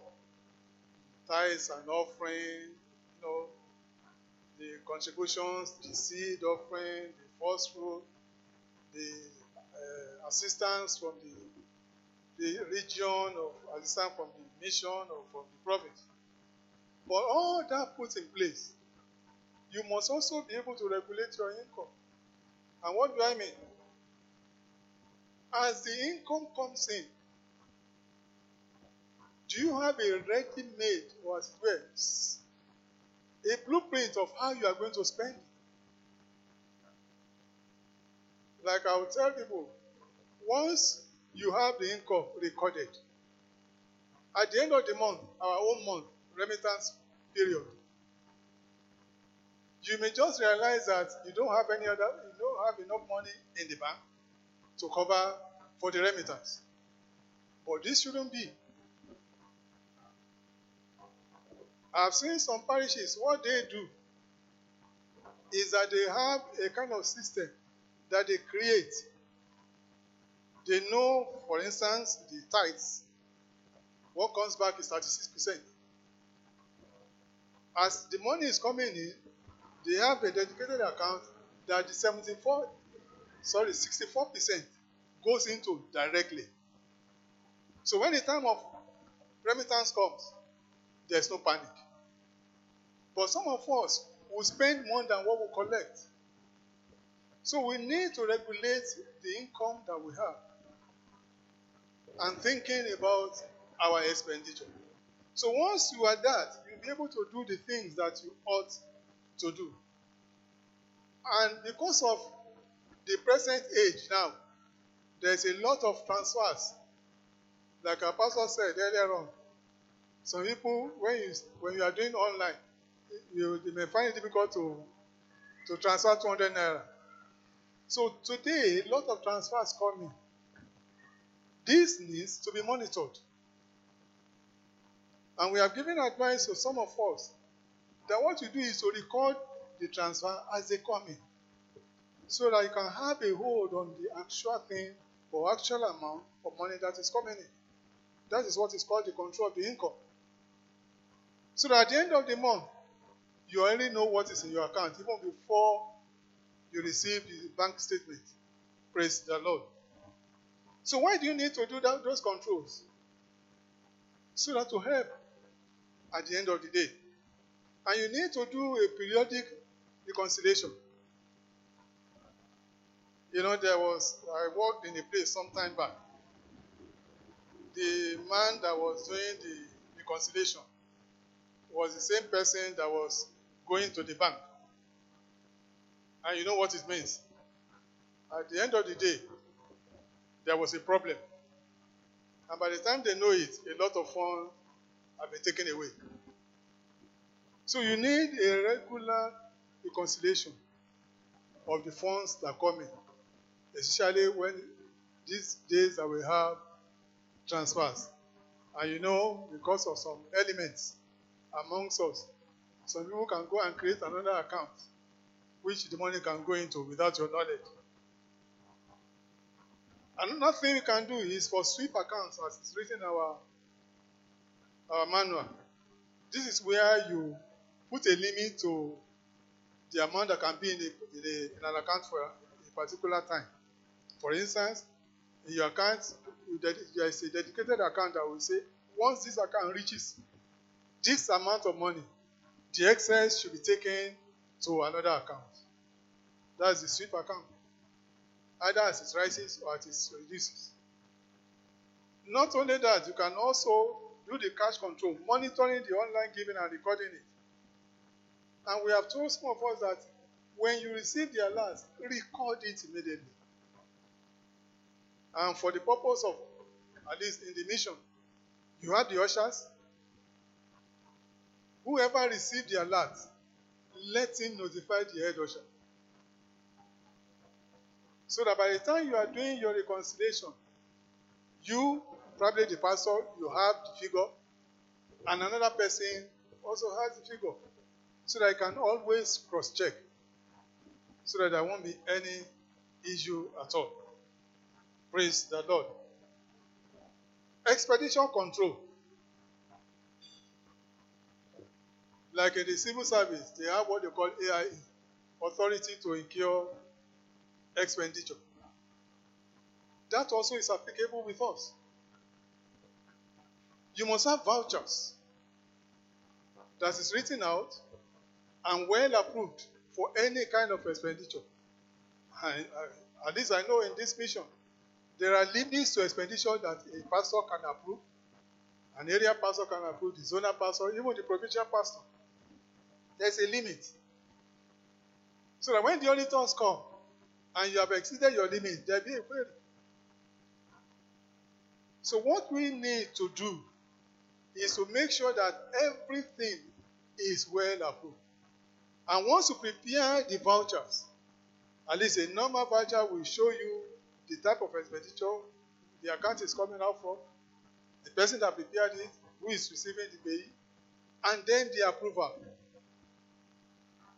You know the beauty aspect is that once you do the proper thing and it is approved, nobody is going to query you. Because you have spent the money the way it's supposed to be spent.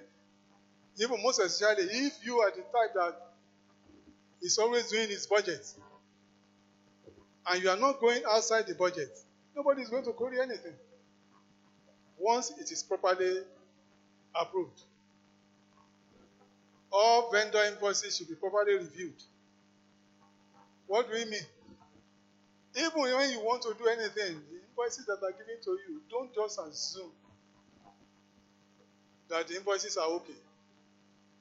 We have seen instances where what is written is in the body of the invoice is different from the total. Do you know that? In the body of the invoice, it could be the real addition could be 10,000, but the total addition could be 20. Could come to 20. So if you just take the invoice is 20,000 and pay it, what will happen? It means when something happens, when the auditors come, it will be a problem. So don't let us just assume that things are correct. That's the way we have found ourselves. Like they say, you must shine your eye very well. And in the case of our documentation, remember that the things you record in your books are very important.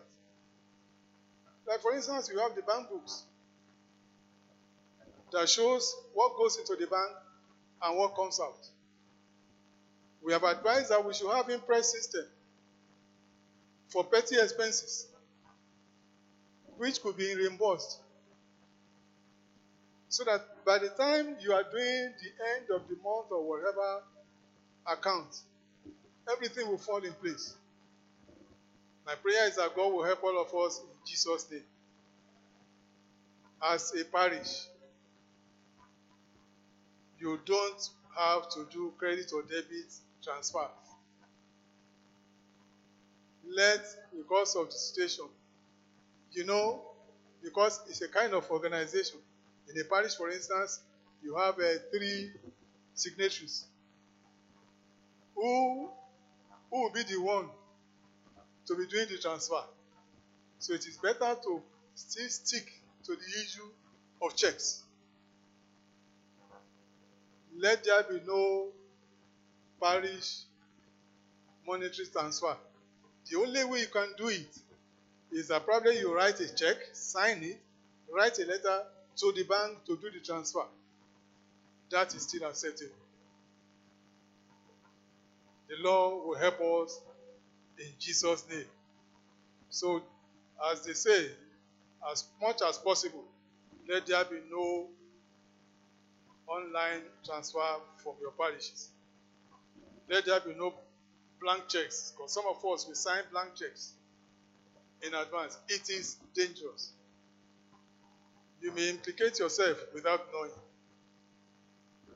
Unfortunately, I will say this.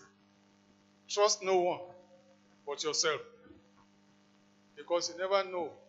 According to the word of God, the heart of man is desperately wicked. Who knows it? It's only God. You cannot know it. Because there is no hard to find a man's construction in his face.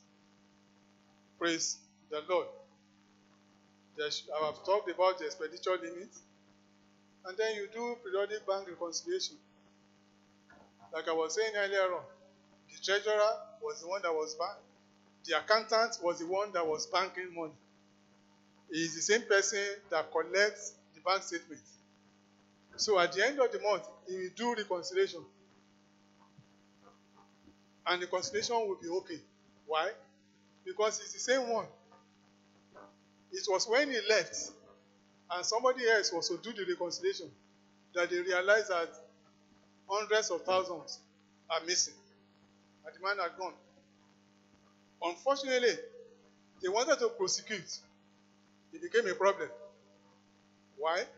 Because the chief accountant is a fellow of the Institute of Chartered Accountants, a seasoned one. And the question came up, how can you allow one person to be the keeper of the books, to be the treasurer, and to be the one to reconcile? So it became an issue of maybe the chief accountant knows about it. And that's how the case was dropped. So we need to be careful about what we do. Internal control. Internal control. What controls are you putting in place in order for you to have a smooth running? You should have rules, procedures, even in our parishes, even in our secular world, personally. You must have internal controls, like the one I said earlier on. Not one person performing all the tasks. Not only that, you must separate duties. What is the work of the treasurer? What is the work of the accountant? Even though in parishes today, because of the shortage of manpower, you have some people doing two things together. But there's still a way for you to reconcile or put a check on them. As far as it is possible, separate the works of the, the ushers from the treasurer. The head usher should not be the treasurer, because it is easy for him to manipulate things. The Lord will help us in Jesus' name. Also, we can still standardize our documentation, even in the form of filing. You must do periodic audits, even within yourself. For instance, I advise pastors, at the end of Sunday, after everything has been done, the head usher must send to you the activities of the day or of the week in terms of the income that they have and the attendance.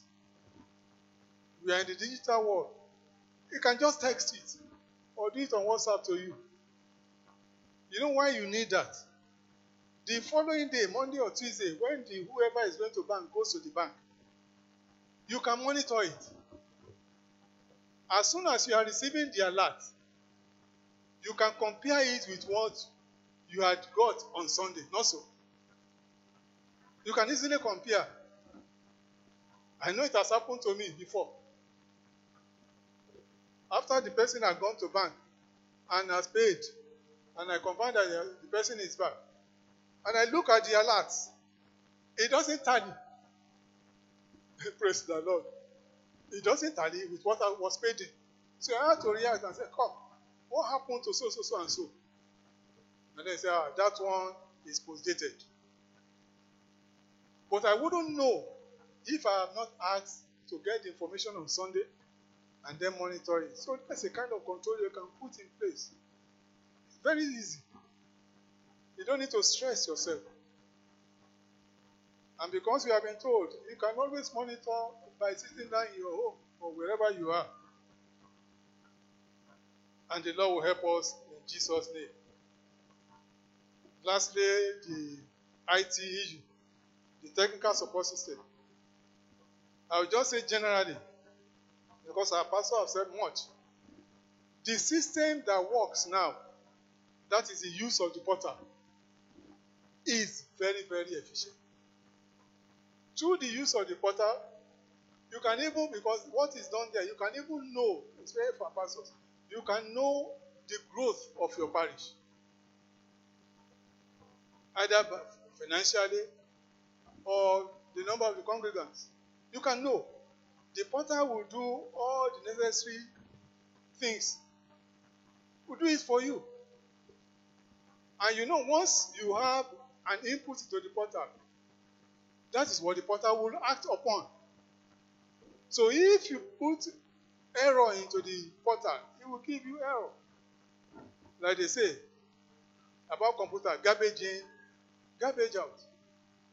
But the potter can help you to understand the movement, even in the past 6 months. Whether you are growing or you are reducing. So let us make use of the potter very well, so that it can help every one of us. And I pray that no one will hack into our accounts, no one will hack into our system, and the Lord will bless us. God bless you.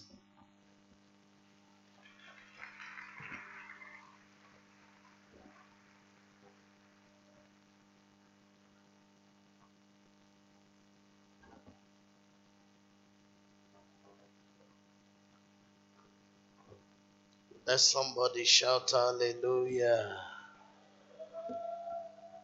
Somebody very tired, shout hallelujah. I like that. Okay, because we are a little tired, let's rise to our feet. Let the choir give us one or two danceable songs. Let's sing, let's stretch our legs. We are about